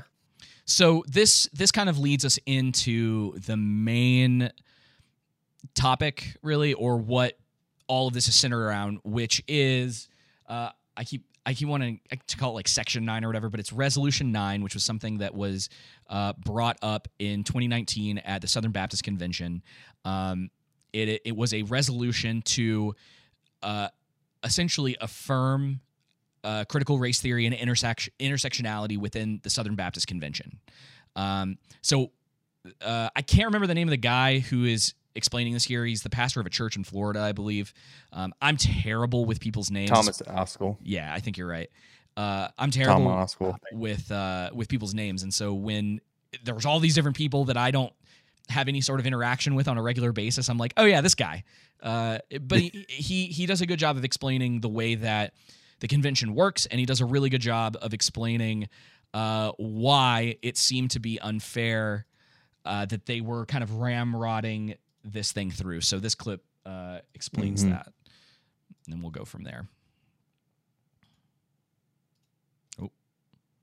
I move that the convention adopt resolution number 3 on local church autonomy. You know, the resolutions committee is just mostly formalities. I mean, this resolutions have no authority in the SBC, but they do provide a little glimpse into the way the messengers are thinking at any one time. Resolution number 4 on religious persecution and human rights violations. Resolution 6. And so that resolutions committee has a lot of force that it brings to the table, because anything that makes it out of committee carries with it an assumed thoughtfulness. So you get the assumption that these are good things or the committee wouldn't have let them out. So if you're going to defeat something that comes out of the resolutions committee, you're going to have to convince the messengers in a timely way that these folks that have been studying these things for hours and hours, and as we were reminded by Curtis Woods, and prayed over them and, put their best efforts into it, that they hadn't done a good job. And so you're coming up against a stacked deck. You can amend them a little bit more easily. But whenever the Resolutions Committee saves some of its most controversial resolutions till late, and whenever the convention president has clipped the schedule of the convention by several hours, and so the time allotted for the debate of the resolutions is clipped to, I don't know, what do we have, 20, 30, 40 minutes, something like that, for 13 resolutions? Usually the easy resolutions are kind of all bundled together at the beginning, so you have more time for the ones that you anticipate going to be debated. I would guess, if you ask most Baptist pastors, hey, do you think a resolution on critical race theory and intersectionality will warrant a little debate? My guess most of them would say, after they said, huh? What are you talking about? They would say, yeah, we're going to have to talk about that. We're going to have to debate that a little bit. So that gives some insight, I think, into what was going on at this convention. Yeah. Obviously, it was 2 years ago, but I mean, if you're even slightly involved in sort of like, I guess, like modern Christian culture or whatever, this stuff is everywhere, and I think it's gotten worse, and I think it's gotten more aggressive. Yeah, it's definitely become more aggressive and pervasive as well, and it's more deceitful and subtle with how they try to use the Bible to suit their own means. Man, I just keep going back to, I think I shared it with you earlier. You did. Where in Colossians 2,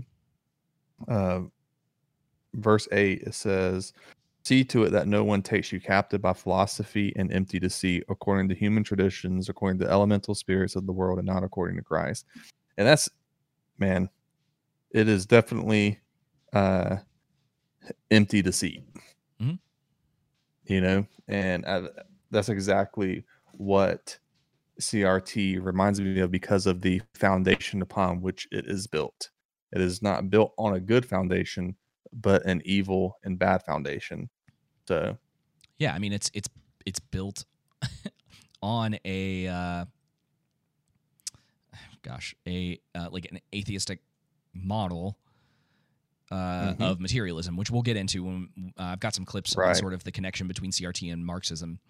But that's what it is. I mean, Marx was, a materialist. He saw everything as like matter, and so that in and of itself, it makes it easier, right? Because this is the same sort of logical thinking that eventually got Hitler to where he was, where it's like it makes it so easy once you dehumanize people, because if you're like, well, everything is matter, there's nothing in the universe actually has any real meaning, so it doesn't really matter if I force myself on and my ideals and morality, if you will, onto all of these other people.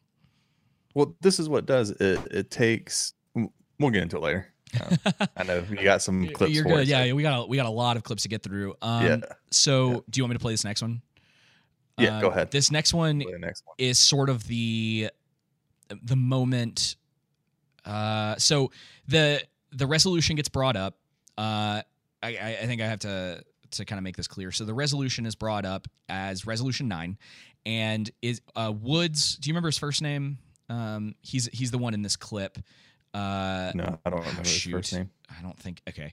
Anyway, I believe he's a pastor. He's heavily involved in the church, and he's the one who's bringing Resolution 9 to the table. I think he's a professor too. Okay. Either Southeastern or Southern Baptist. I think it's Southern Baptist. Seminary. Yeah, I think it is Sibetz. He brings the resolution on, and what they try to do, because he literally says, you can go watch the whole thing. You can kind of like confirm that we're telling you the truth on this, and it's in the video or in the documentary. He brings the resolution up, and he says, we would like resolutions 9 through 13 to be voted on as a block. And what that means is that they only had about 40 seconds to get the rest of these through. And so it would seem that they were purposely trying to push this resolution through because they knew it would be controversial. And they did not, and I think he may mention it in this clip, but they did not want to have a a debate about why it wasn't a good idea to just push this through and why it needed to be talked about. And this is, like I said before, that mindset of shut up and believe us, and stop questioning and being skeptical about the things that we tell you. Yep. So did you want to say something? No, you're good. Okay. I'm going to You covered it. Sorry. No, you're fine. You're good. Unmuted. I appreciate the words and the sentiment of the messenger. We will take this as an unfriendly amendment for this purpose.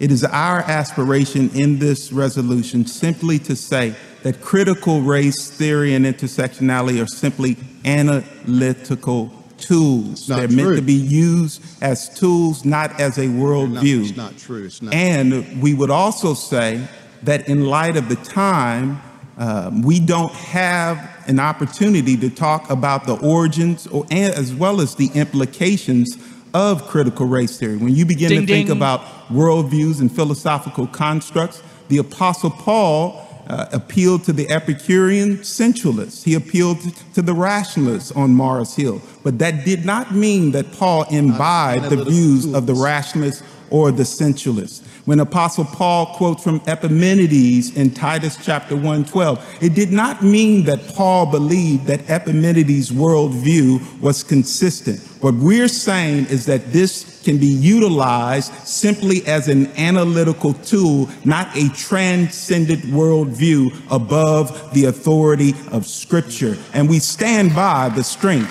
of this resolution. Okay. You speak first. Man, just again, they don't want to be questioned. They don't want to have a discussion. They just want to force it through. We went back earlier how in entertainment and everywhere is just forced on you, but specifically we're talking about how in movies and TV shows it's just forced down your throat. Here, the exact same thing the SBC is doing. I think, do you have the clip of, I'm just gonna go ahead and say it, Matt Chandler talking about if we had I guess he was rating people who would come on as elders or pastors or whatnot in the church on a scale. It's in the next clip. Okay. I'm pretty sure. Go ahead. Play the next clip. Yes, I think. Hang on. What was that? Clip 6. So 7 is just. I think so. Oh shoot. He mentions unless that. You have anything you want to add. Oh, it's in there. Yeah. I think the next clip will tie perfectly into this. Dang it. I like moved stuff around, and so now it's like. No, you're fine. Yeah. So I think you nailed it. It's clear that they don't want to have a discussion. He goes, we don't have time to talk about the implications. And in a normal discussion, you would go, that is a red flag in my mind, right? If you and I are having a conversation and you make a very like pointed statement, like an ideological statement about something, right?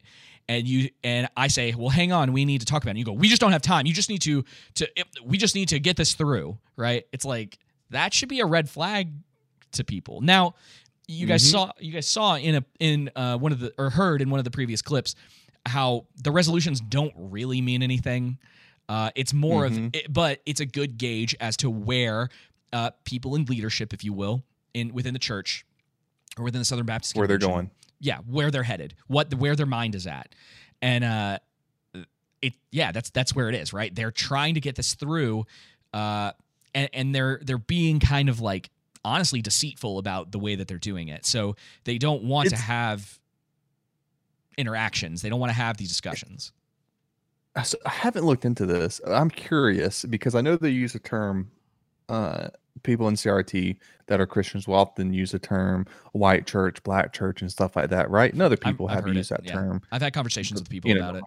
So I just wondered though, are these the same types of conversations going on in those black churches to where they're like, we need to get more white people in here or more Hispanic people in here, I don't think so. or more Asian people in here? I'm just curious. Or, in Asian churches, is that going on in Hispanic churches or whatnot? And I don't agree with that. Obviously, if I go to an area that's predominantly one ethnicity, I'm probably in that church going to see mostly that. Most people who look like the ethnicity, like if I go to China, I'm not going to be expecting to see a bunch of Europeans. Yeah. Yeah, if you go to a church in Kenya, you're going to predominantly I mean, unless there's like a missionary from like South Georgia there or whatever. Like your majority of people, they're going to be people who were born, raised, and grew up in Kenya, and they are black. Most of the time. But it seems like this violates that passage in James where it says not showing partiality. But we'll get to that with the next clip. So here is so he said it's an analytical tool, right? So this next clip, he contradicts himself. Curtis Woods is his name, Dr. Curtis Woods. I'll pull this up. Do the underground. Oh yeah. And Jimmy, what I explained to Jimmy was, I said, Jimmy, because one day he said, you know what, I want to create a multi-ethnic church. And that's something you've been pushing into me. Why don't we do this together? I said, well, before you do that, let me ask you this question. Have you ever sat under African-American leadership? And he was like, no. I said, so why should black folk follow you as a leader if you've never submitted to African-American leadership? What we're saying is that this can be utilized simply as an analytical tool, not a transcendent worldview. One of the challenges that I had to one of the Anglo pastor teachers was this. I said, Jimmy, for every book, he was a student, he graduated from Covenant Theological Seminary in St. Louis. I said, for every book that you read, for every one book that you read by an Anglo, I need you to read 2 books by a non-Anglo. Analytical tool, not a transcendent worldview. One of the firms that's helping us find men said, let me ask you a question, Pastor Matt. If we find an Anglo 8 and an African-American 7, which one do you want? I said, I want the African-American 7. And he said, what if we find an Anglo 8 and an African-American 6? And I said, then give me the Anglo 8, because the African-American 6 will look and feel to our people like the kind of tokenism that I'm preaching against. Where do you want to start with this, dude? He's literally just defeated his own argument by saying in the beginning, it's tokenism. If there's an Anglo 8 and an African American 7, give me the African American that's a 7, so he'll be my token. Right. He's like, but if he's a little worse, then I'll take the Anglo. Not to mention, and I guess we'll work backwards. Not to mention, I hate the term Anglo now. I've heard it so much in the past couple of days. I'm like, please do not refer to me as an Anglo. Please don't. Yes. It's like when there was someone who mentioned recently, they were like, don't refer to us as the black community, or don't refer to us as maybe the blacks. That was one of the that was a term that somebody I follow on Twitter was like, hey, like this term is stupid and it's annoying. Can you not refer to us that way? And it's like, black people is fine. You don't have to call us the blacks, right? And it's the same way. It's like, I'm not Anglo. Oh, would you take an Anglo 8 or a black 7 or an African 7, right? Which is assuming that the person that you're talking to is of African descent to begin with. Right. So there's so much wrong with it. And you can see there's 2 things that I'll say, and then the floor is yours. First one, you can see the naivety in Chandler in those clips, because he's assuming that all black people come from Africa in that clip. Yep. Because he's saying an African 7, an African 6, right? But what if they're from Jamaica, right? What if they're from another island, right? Right. What if they're native black? What if they're not from Africa at all? Native blacks exist. They are a group of people, right? There are black people that are in other countries that have never stepped foot in Africa, so they're not really African. So you're just making this assumption that that's where they're from. And in my mind, that's very naive, especially from a man that at one point I was, I wouldn't say like, you could almost say like sat at the foot of, right? I had a lot of respect for him, and my camera is acting like. I have a lot of. Yeah, me too. I probably have most of those books too. So Joseph's pointing to a bunch of books by Matt Chandler. And that's the thing. And we didn't mention this to begin with. the intent behind this is not just to rag on these people, because No. we are going to rag on them. I mean, they honestly, they deserve it. I think it's very justified. We want to be silly. We want to be, we pick on ourselves too. And there's a clip from Vodi later on, where he kind of gets into this idea, but it's like, we understand that this does come from a place of love. The problem is that it's misdirected. So. Right. So the thing I was going to also point out is he just admitted. Go ahead. I was going to say the second point was that Dr. Woods is using not straight up, because he's not appealing to an expert, but he is technically an expert because he's a doctor, he's a theologian. He's appealing to authority, his authority, but he's appealing to authority to make the point, I'm smart, I know what I'm talking about, just trust what I'm saying, right? Yep. And I was that going to doesn't point fly. that out too, That doesn't fly. I'm sorry, I keep stealing your points. No. That wasn't my point I was going to make about Matt Chandler. That was the point I was going to make about Curtis Wood. So you took that for me. What I was going to say about Matt Chandler, the other thing he did was that he admitted to the sin of partiality. He just said, if there's someone more qualified, has better merits, a more mature lifestyle as a believer, as a man, I'm going to choose that person over this person. I'm not going to choose that person. I'm going to choose this other person that is presumably less qualified for whatever reason, but I'm going to choose them anyway, just based on the color of their skin. Yeah. So let me ask you a question. Just that. Yeah. And we'll get into this next clip. But if Dr. Woods was being honest about it being an analytical tool, right? And all it was we would like to research this, see what it has to say, and see if there's anything in it that, from a Christian perspective, looking at our being in society, if there is the potential for some of this to be adopted and something that we're missing. Would you have as much of a problem with it if they had adopted tools from it rather than just wholeheartedly accepting the theory?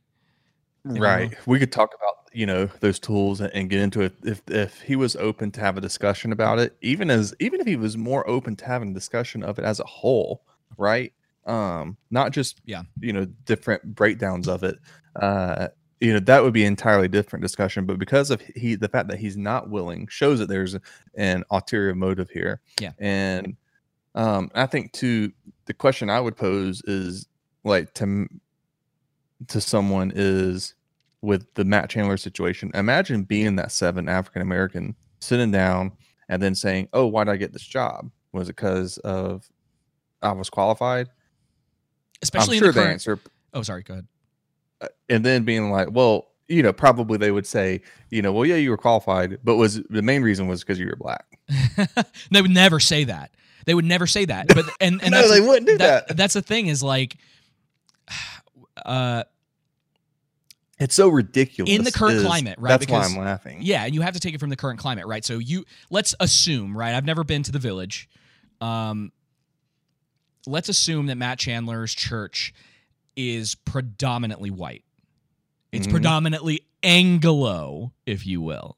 Yes, please, Anglo-Saxon. Anglo-Saxon. Oh man. Let's presume it's predominantly white, and you are fresh out of whatever theological seminary, or I don't know where they stand. They used to be like, we don't need theological degrees, and now it seems like everything is based on like education now, and that appeal to authority within like SBC and all these things. Kind of sucks, honestly, but that's beside the point. So you are black. You come into the Village, predominantly a white church, predominantly white staff, and you are very aware of what's going on with critical race theory, intersectionality, and the Southern Baptist churches, right? Because you probably would be being involved in the seminary, being involved in all these places. And you're not the only person being interviewed, but it's clear that you look different from everyone. Even if they don't say it, wouldn't it be in the back? And I'm making assumptions here, but like it seems that it would be in the back of their mind always, especially with the way that especially if they got a hold of that clip from Chandler. Right? And then it questions, was I the best hire, and was I hired because of the color of my skin? right? Because, and here's the thing. That's exactly what I would do. That's how I would feel. If the conversation, that's just how I would feel. Yeah. If the conversation was, and what's interesting is if I was to go get hired at a predominantly black church, I wouldn't feel that way. I wouldn't feel tokenized in that situation. Because I don't think they would use that metric. No, I think you're absolutely right. They would look at it. Does he fit in? Because you kind of have to theologically align, at least to some degree, right? And does he line up? Is he, whatever their requirements would be. Right. And so it's just kind of an interesting question, and it begs the question: Is there? I don't want to say because there's all this weird talk about hidden things within this, and there's another clip from Chandler that we'll get to at some point, but this idea of white supremacy within the church and the way that they use all these terms. And I've talked about this in the past in other contexts, but it's a lot of what I like to call ghost hunting, where no one will say who the person is or where the systematic issues are coming from, but they will point them out as a generalized thing. And then when you question it, they say, "No, you just have to believe us," right? Right. And that's what I think anti-racism ultimately is it's ghost hunting. It's you don't actually have vision as to something that's wrong. You're just pointing everything out and hoping you land a hit at some point. That's what it seems to be to me. Did you have anything else to add? No, that was it. Okay, so I agree with you. Yeah, I think the tools are important, and along that line, back to Mr. James Lindsay. Hey, yeah, check your Discord messages when you get a second. Okay, it's important to the show.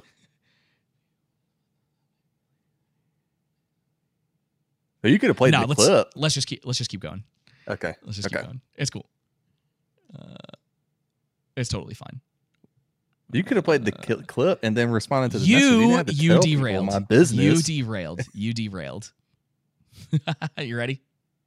Yeah, I'm ready. All right. Here is James Lindsay. When you pick your tool to help, which a lot of people want to do, and they get pulled into this because they want to do the right thing, they want to help. When you pick the tool to help, the tool matters. So these are analytical tools. The tools you pick matter, because if you get the wrong tools, you're going to get it backwards. Look at the post-colonial theory view that science is a product of white Western men and fits and is true in a white Western context. What are you going to do when you have to build a irrigation system or a sanitation system or anything of modernity in, say, sub-Saharan Africa that doesn't have this in their community or region yet? You're going to build them an electricity grid. What are you going to... You're going to come in and tell them, well, science is the white man's tool. That's the oppressor's tool. So, think twice before you use it. Who are you helping? The tool you pick matters. Yeah, it matters, right? Pretty much summed it up. If it lines up with real science, if you will, if it lines up with things that work and it keeps people healthy and it keeps people alive, and with healthcare systems or irrigation systems, it shouldn't matter the color of the person's skin.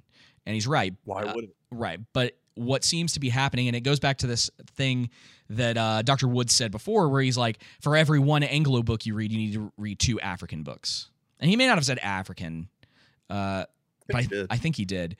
I think he did. The point still stands, right? It's for every one white book and this is what he's really saying. And this is the trickery of it, man. What they're really saying is for every one white book you read 2 black books. Yep. Dude, because what they do is that, see, this is the thing. So biblically, we would say that you are evil, sinful, because of from Adam's choice of sin, from that original sin, we're born into it. It's in our DNA, right? Yeah. But you also choose, you desire anything, the things that go against God's law, his character, stuff like that.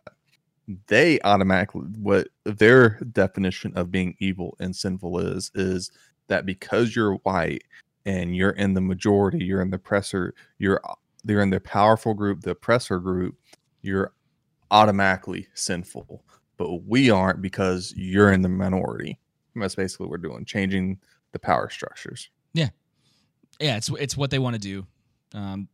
It doesn't have anything to do ultimately with being seen as equals no matter the outcome of the situation, which I think biblically lines up more than the outcome being exactly the same for every person, right? Like not every person in the Christian faith is going to get martyred for their faith in the same way that there are some people who have done well in their life and they are going to be very wealthy, and some people who are not, right?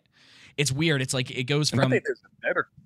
Go ahead. I was gonna say it gets into that sort of Marxism, communism, the different social classes, in the sense that instead of it being the equal spread of business or whatever the case may be, it's like this power structure that people see within the church, and they want to have that same power structure just because. And there's it's when he goes back to like, well, how many black pastors have you served under? How many African pastors, if you will, have you served under? He's like, well, I haven't. It's like, well, then why should Africans follow you? And it's like, isn't that beside the point? Shouldn't you be looking to the people who have a handle on it? I mean, look at Vody, right? Black man. I'm pretty sure he is an actual African man. His blood. I don't know if he's ADOS or if he came from Africa and he's here. I don't. I'm not sure about his background in that sense. But he goes back to Africa. I think he has a church plant or some sort of Zambia. ministry. Yeah, in Africa. Either Zambia or Zimbabwe. Yeah, he's massively respected by people, right? So he's shown not only through his words but also his deeds that he's following after Christ, and he's trying to hold true to biblical teaching. And no one cares that he's black, right? That's like one of the reasons I respect him so much is because he's a purple belt in Brazilian Jiu-Jitsu, like right. That doesn't. It's just one of those things. It's like, so I think, and I can't say for sure because again, no one wants to have these conversations. I think that's a point that needs to be brought up. You like try to, and I have tried to have conversations with people in the past, and there's always this kind of pushback to dig deeper into a topic. I'll get this is a better conversation for in person or whatever, and I'm like, well, okay, but do you want me to drive all the way to you? Like, I'll do it if you want me to. And then it's like, there's hesitancy. So I don't know, man. That's the biggest problem right now. It's not just that, but so we're dismissed because of our skin color. And then when there is somebody of the same, or that fits in the minority that has a diversity of thought that doesn't agree with them, then they're labeled, as we saw on Twitter with, was it what, I don't want to say, Charles, oh man, the guy from his name. Is it the And Project guy?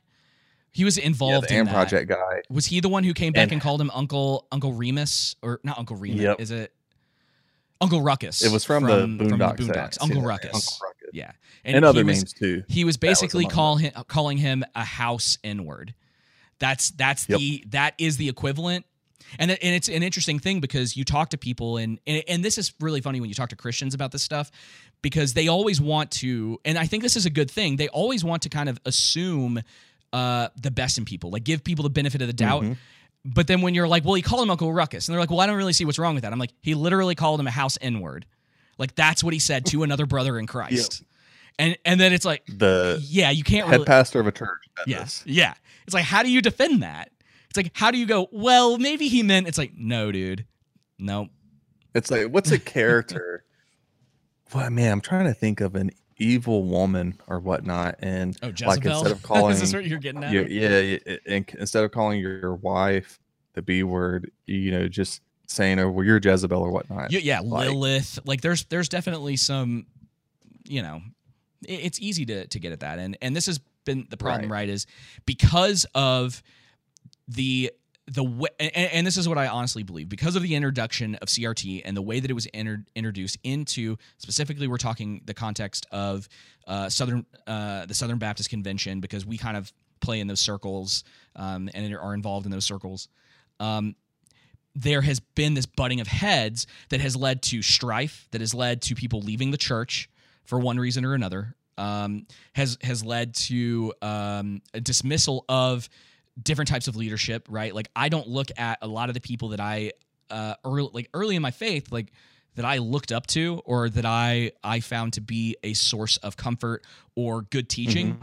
I don't look at them the same way anymore because they dove and I'm a skeptic. Like I've admitted that. Like I am naturally a skeptic. Like it's kind of by the grace of God that I'm even involved in like Christianity at all, because I'm naturally skeptical of literally everything, right?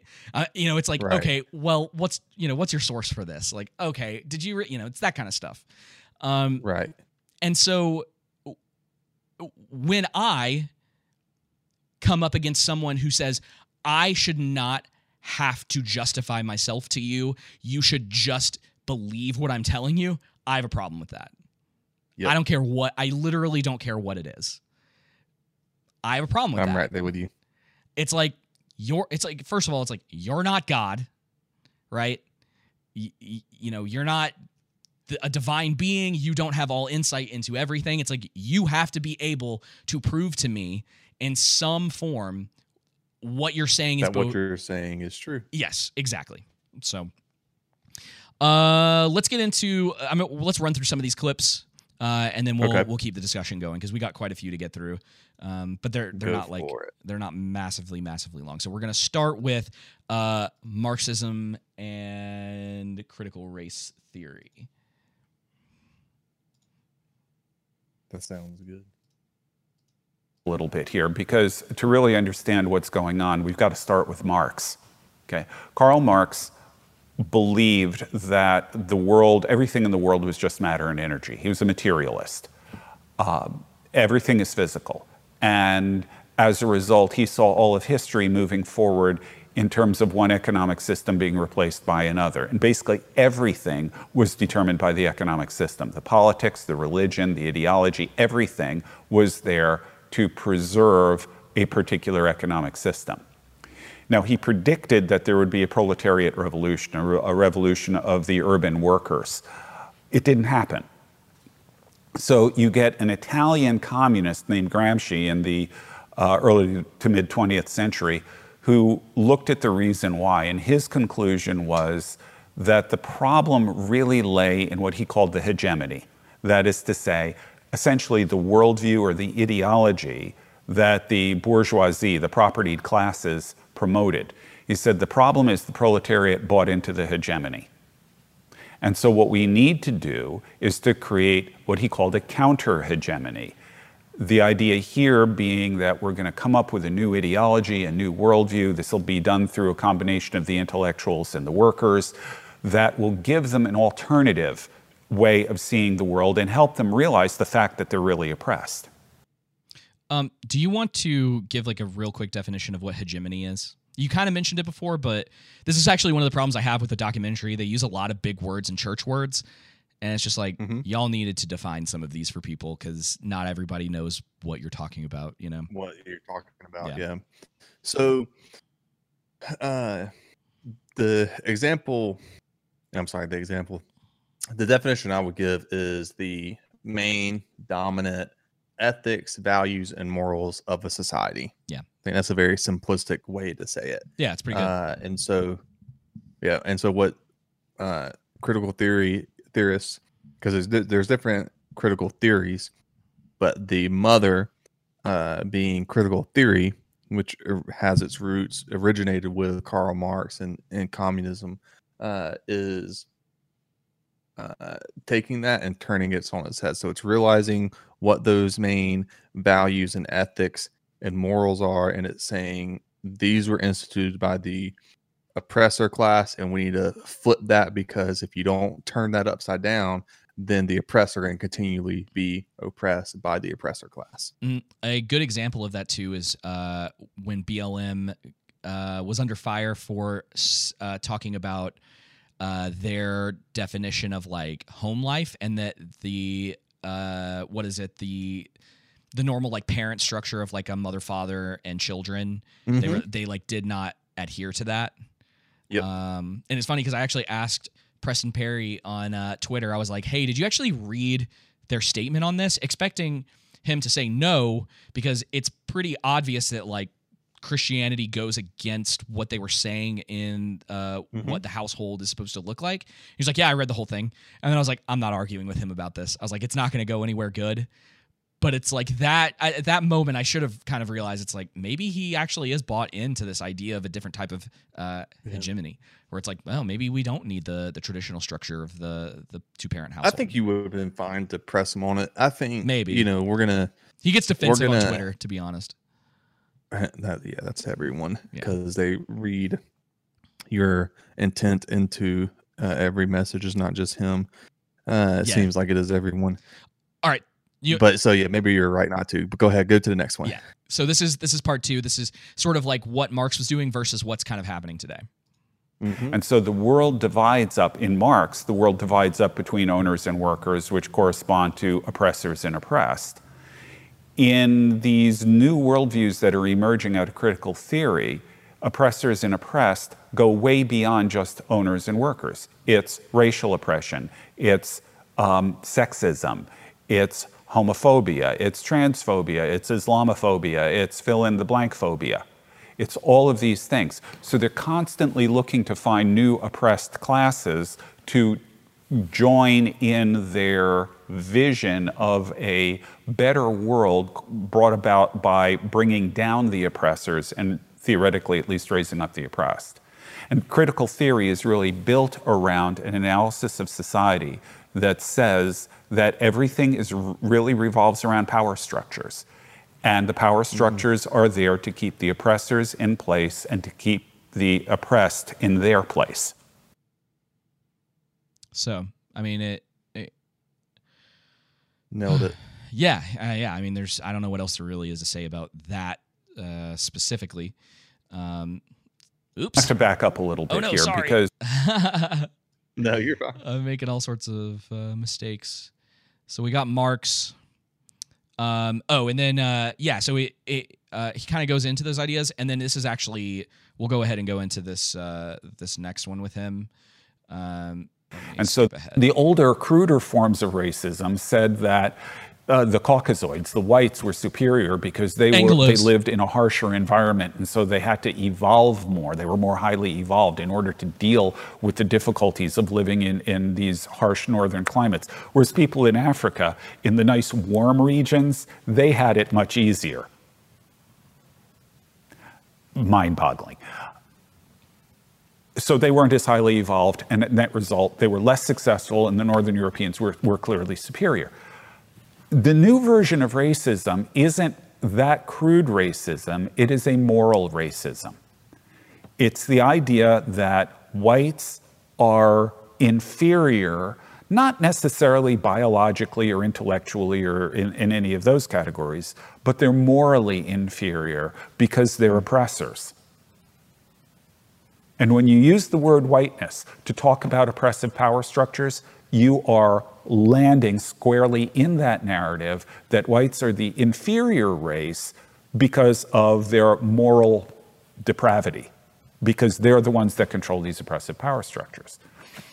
That is no less racist than anything else, because you are using race as a category, number one, to categorize people, and number two, to evaluate them, to determine who's better than whom. Okay. And so that leads directly into a clip from a woman that's part of a podcast called Truth's Table, which I'm sure you've heard of. So just remember what he was saying right there, that the new kind of racism, when they talk about whiteness, they are degrading people based on the color of their skin, but it's a moral, it becomes a moral thing that I am morally superior compared to whiteness. Right. Anglos. The reality is that whiteness is rooted in plunder, in theft, in slavery, right? Enslavement of Africans, genocide of Native Americans.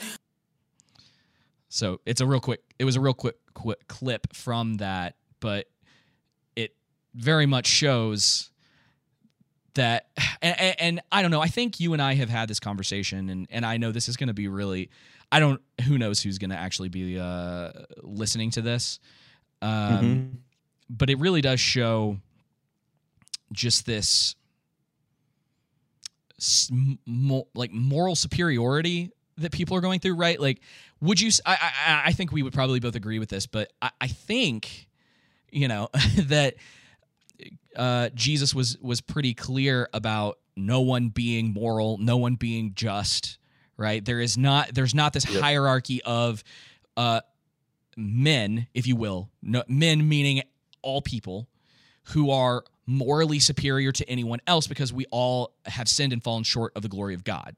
That's pretty standard, basic, like entry level when you become a Christian or start getting involved in Christian circles. Would you agree with that? Right. So I agree. For people too, and I think we've seen this on social media, and we're seeing it in that clip in particular.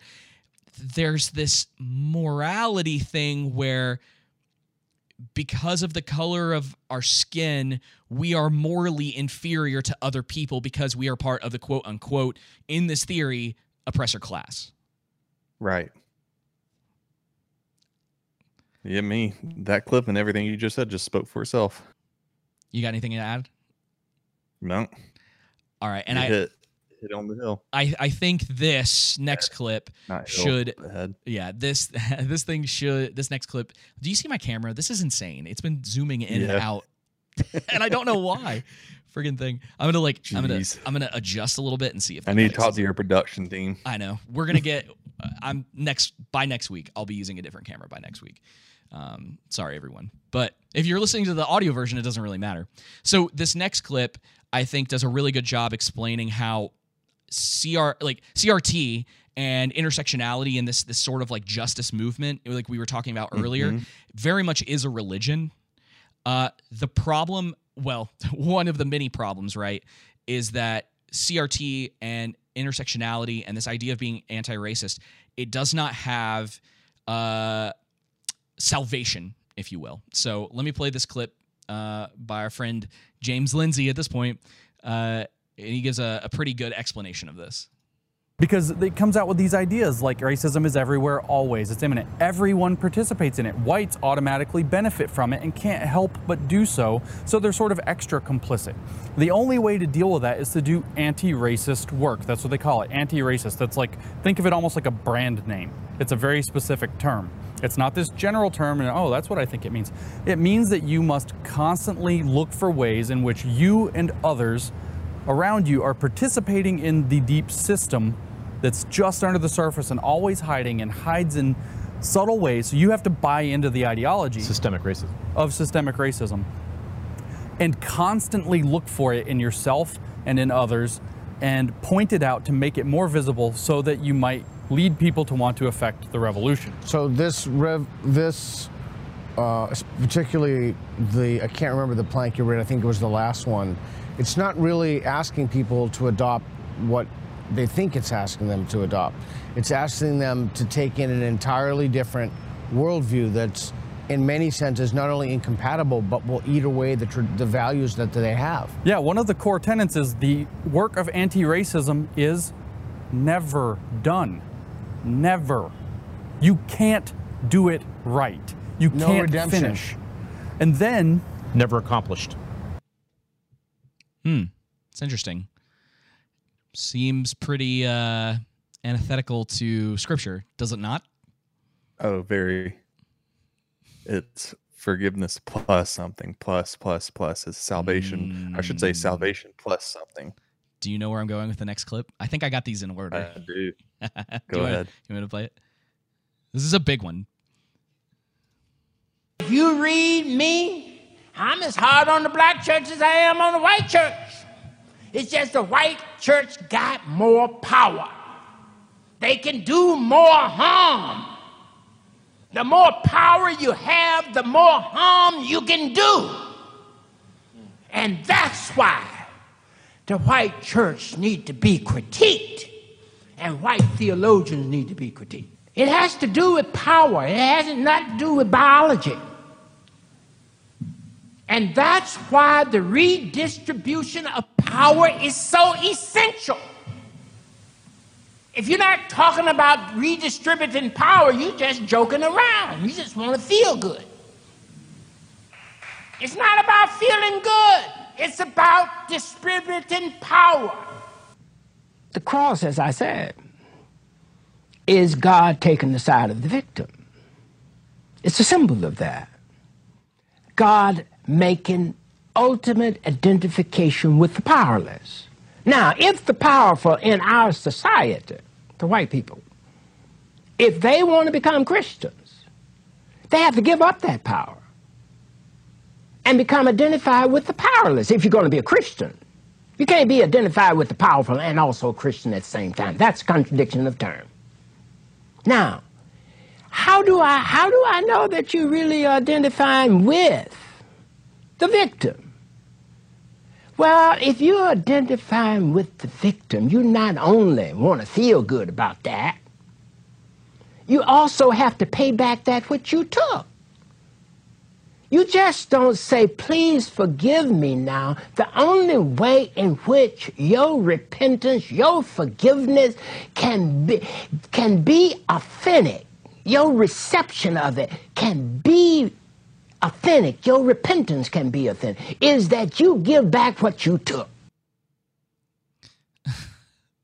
I feel like you were over there just like holding something in. I see why he came up with his own theology. I mean, yeah. Right. You literally said before about the plus thing. Like it's Christ plus. And it's never enough. Yeah. Never enough. That's the thing. It's work-based religion. When it comes back down to it, it's how many good things can I do to earn my salvation, and that's not what salvation is. And Jesus did not identify with the victims. Oops. Like, no. I mean, like, he listen. Sorry, go ahead, and then I'll. The whole point of the cross is that he died for his enemies, people who hated him, right? People who hated him. Me, you, everybody. Before we're Christians, that's our default position. We love darkness. The Bible is very clear on that. Yeah. That just speaks for itself. It should. So, And he's saying, like, he had three. That redistribution of power. What is Marxism? What is communism? Redistribution of what? Wealth. Power. Wealth. What did lead to the communist revolution, right? It's wealth, power, interchangeable, right? And so I mean, it just led to it's collectivism, it's lumping groups of people, it's racism, it's racist, it's lumping group of people and categorizing them based off of XYZ. The color of their skin, generally, right? Acting as if everyone who has black skin or white skin, or you want to talk about like any other race, that they all think and feel the same because they all look and feel the same. Mm-hmm. Or like they all look the same, right? So you and I obviously have all of the exact same opinions, feel the exact same way about everything in the world, never have any arguments. We're completely like robotically in sync, like some sort of computer system, right? And we all think this way. We all have the exact, all that kind of stuff because of the color of our skin, right?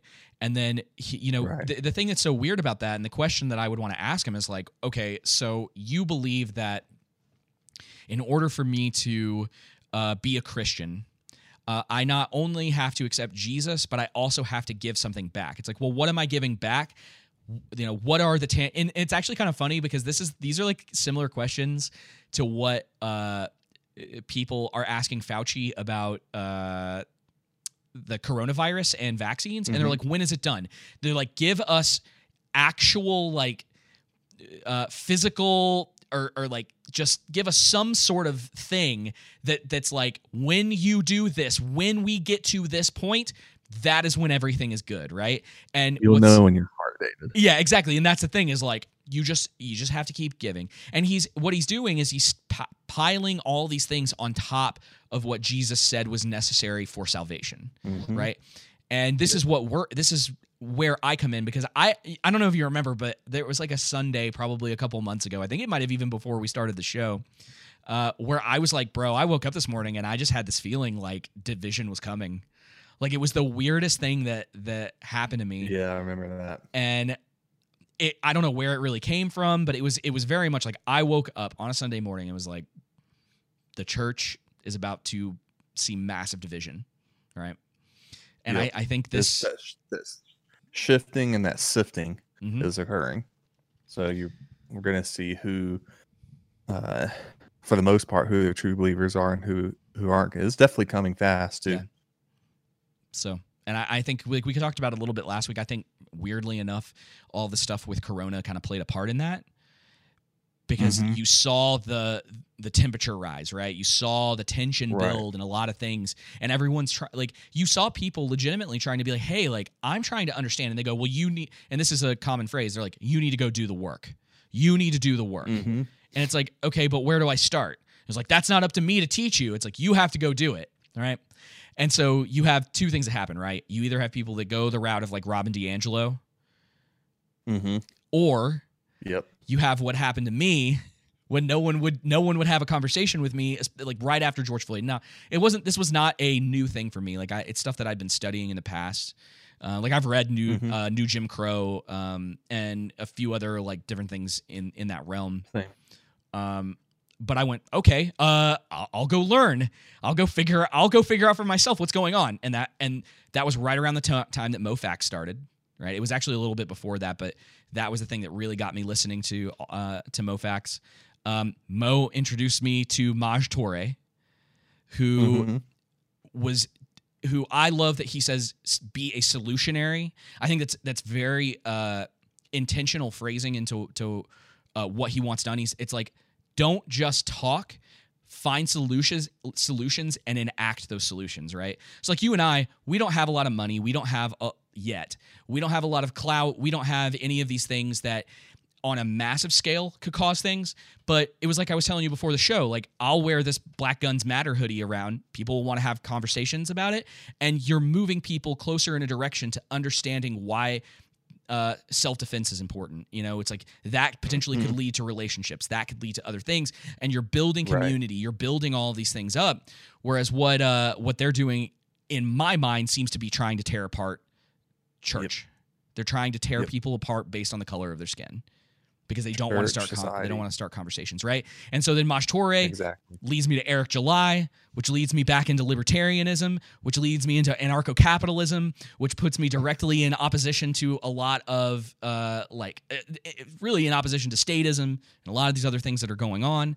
And so now I'm in this place where it's really boiled down to this thing that it's like the state is the issue.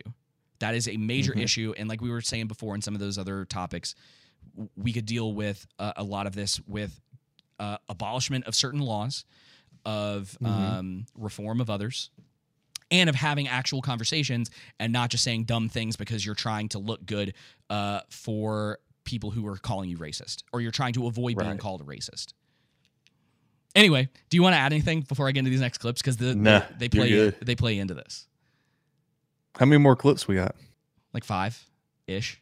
Oh, nice. That's not too bad. We're not doing too bad. Yeah. How I am a racist. Over bad? 2 hours, 16 minutes so far. We're doing fine. Okay. We'll run through these next ones because these are what I would say are the beginning outcomes of going down this path of adopting more than just a analytical tool, but truly adopting the ideology of CRT and intersectionality. You ready? Right. Oh, I need to share these.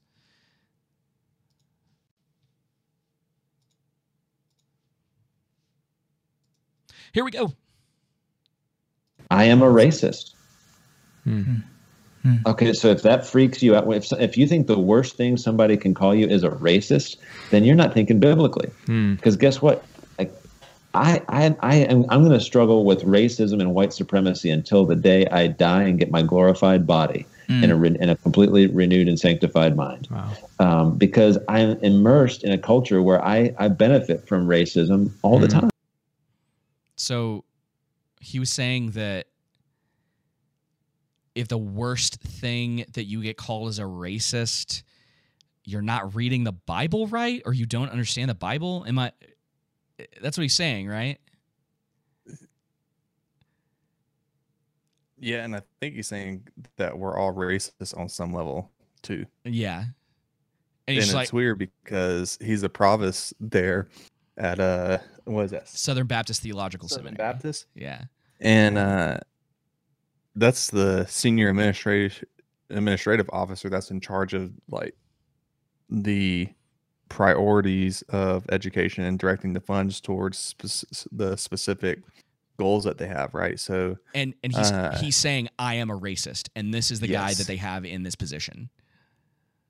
So I would automatically fire him. Yeah. Oh, that would have been a fireable offense. Be like, do you really believe that you're a racist? Yeah. It's like, well, then you can't be in this position. Exactly. Right. Okay. Next clip. All right.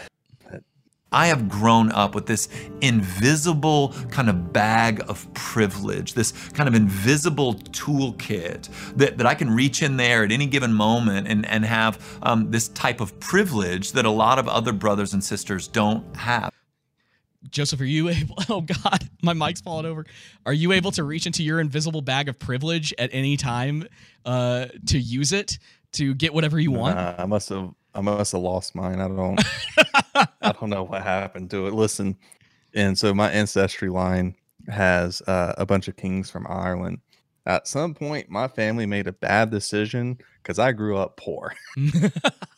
I'm like, where is all of that class privilege right there? Bro?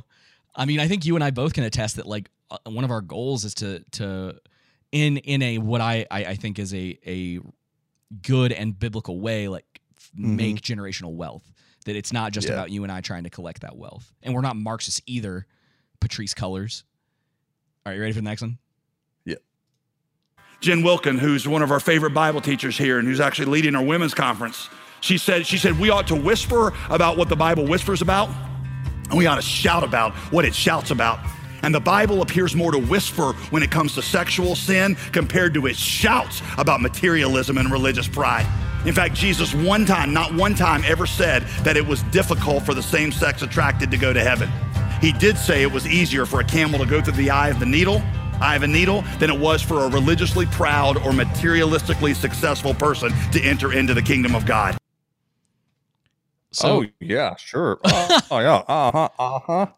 Yeah. I like the guy that comes on right after this. I didn't clip that part, but he says basically like, yeah, but like Jesus doesn't really talk about incest, but we all know incest is not okay, right? Or bestiality. Yeah. So it's one of those things. Is like, or drugs, does he? Jesus doesn't talk about. No, he doesn't. Drugs, does he? At all. And so it's like, what is it?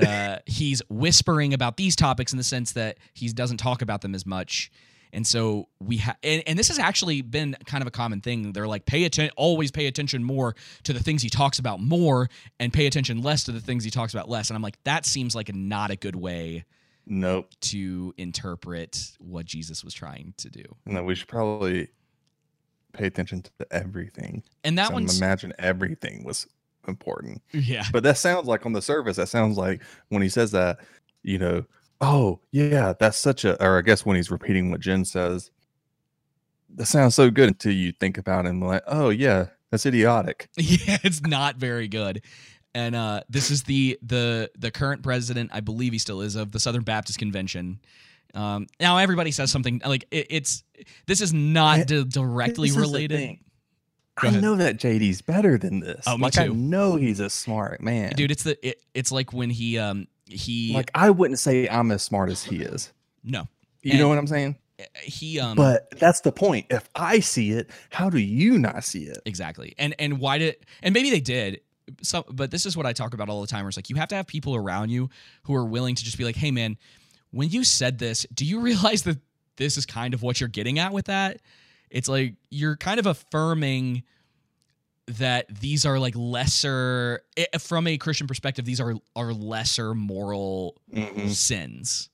Like, right. You know, it's like, yeah, you probably shouldn't sleep with your mother or father, but he just whispers about it. So, you know, just the same way, like, whisper, just, oh, I did that, you know, and then like, don't be like a rich douchebag because of the eye and the needle. And he also, you know, he talks that one time about taking the plank out of your own eye or whatever. So, you know, I don't know, man.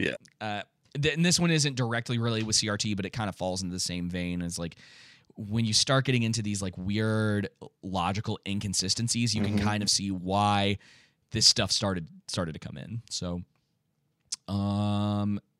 the next one is about where CRT could potentially lead, and then we're going to be really close to being done. The basic concept of intersectionality is that all oppressions are the same.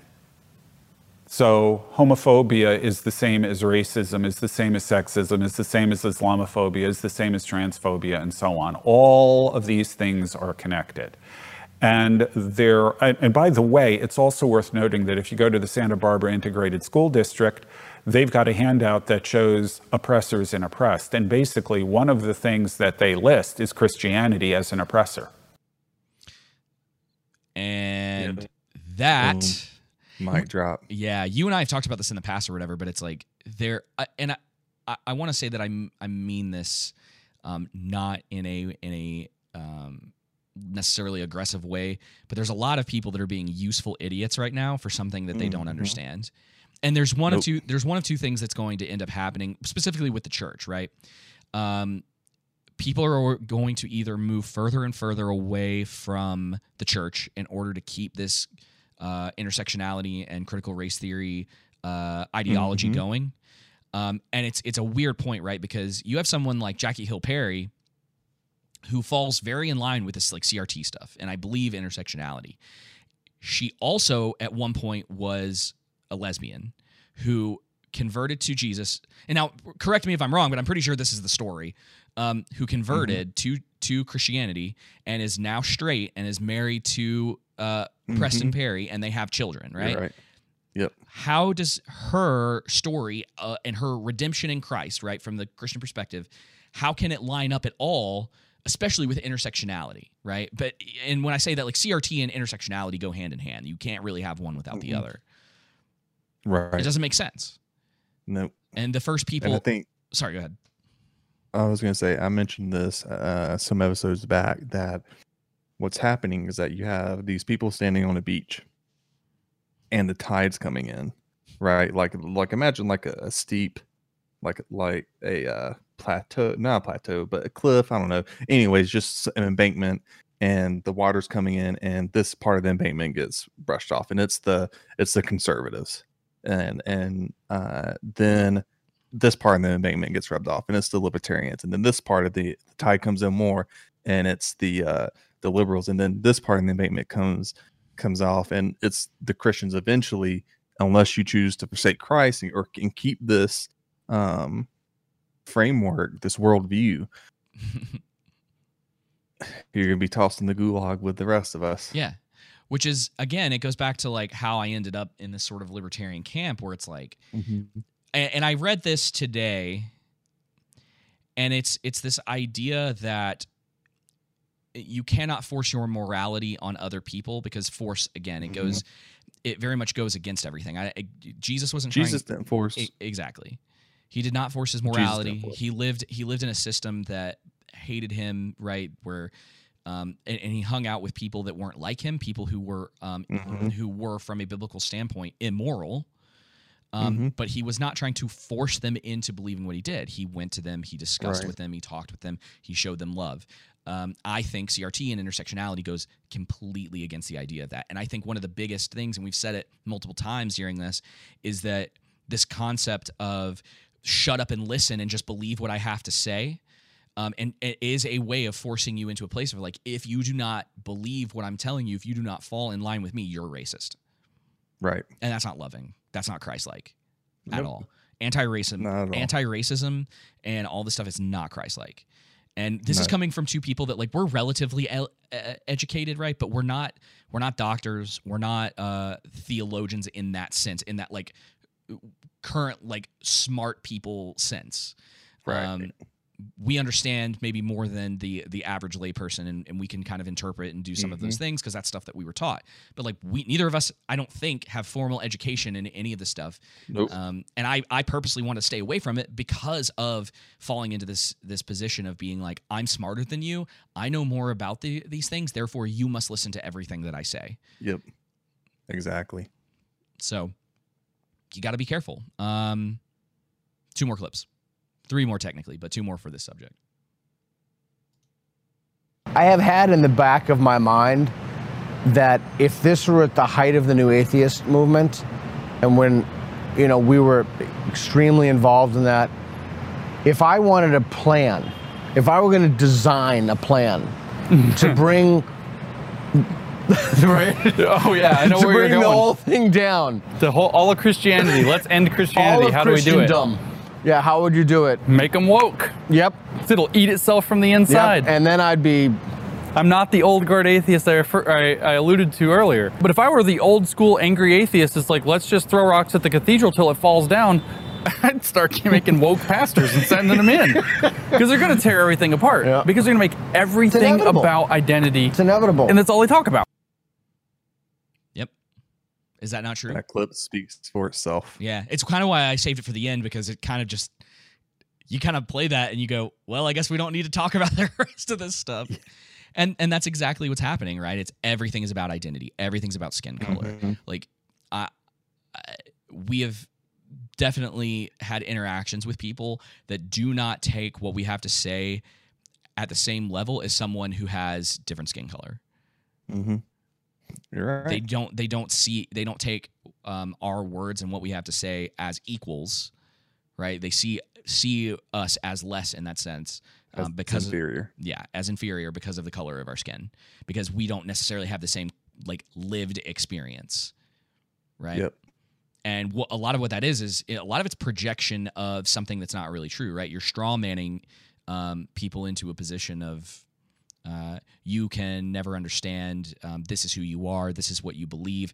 This it's like that whole thing with anti-racism and the work is never done, right? It's like you can never understand. You can never fully be relieved of these things because of who you are, because of the color of your skin. Yeah, it's standpoint theory. It's just if you determine truth based off of your lived experience. Yeah, it's evil. But yeah, dude, it's just straight up evil. Yep. There's really not a better way to put it. All right, 2 more clips. You ready? Yep.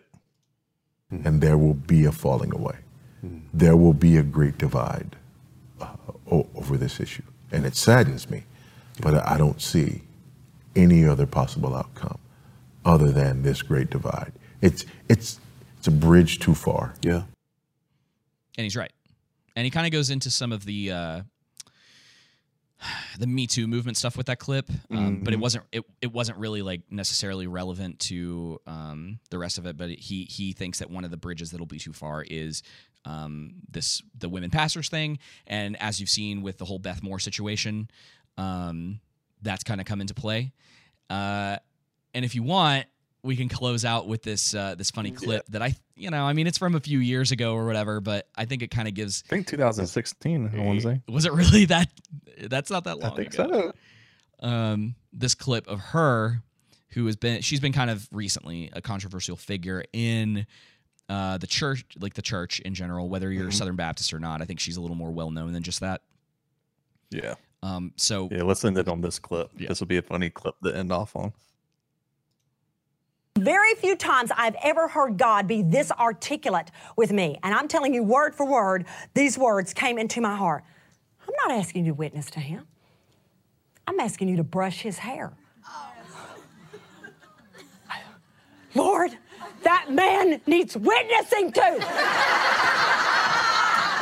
What good is combed hair if a man is lost? And I can tell, Lord, that man, I am your witness. I am your witness. I am your witness. I am your girl. Me. I got the Roman road. Amen. Still in my heart. We are just having a fight. I didn't tell you to witness to him. I told you to brush his hair. What? Just end it there. I'm not no commentary. Just end it there. All right, everybody. Thanks for listening. Don't forget to, you can contact us anyway if you ever want to have these sort of discussions. Yep. Yeah. Or if you're hearing from God that he wants you to brush someone's hair. Listen, if you want to come over, if you want to brush my hair while we have conversations, Actually, you know what? Don't. Please don't. God, please don't do that. Anyway, we'll see you guys next time.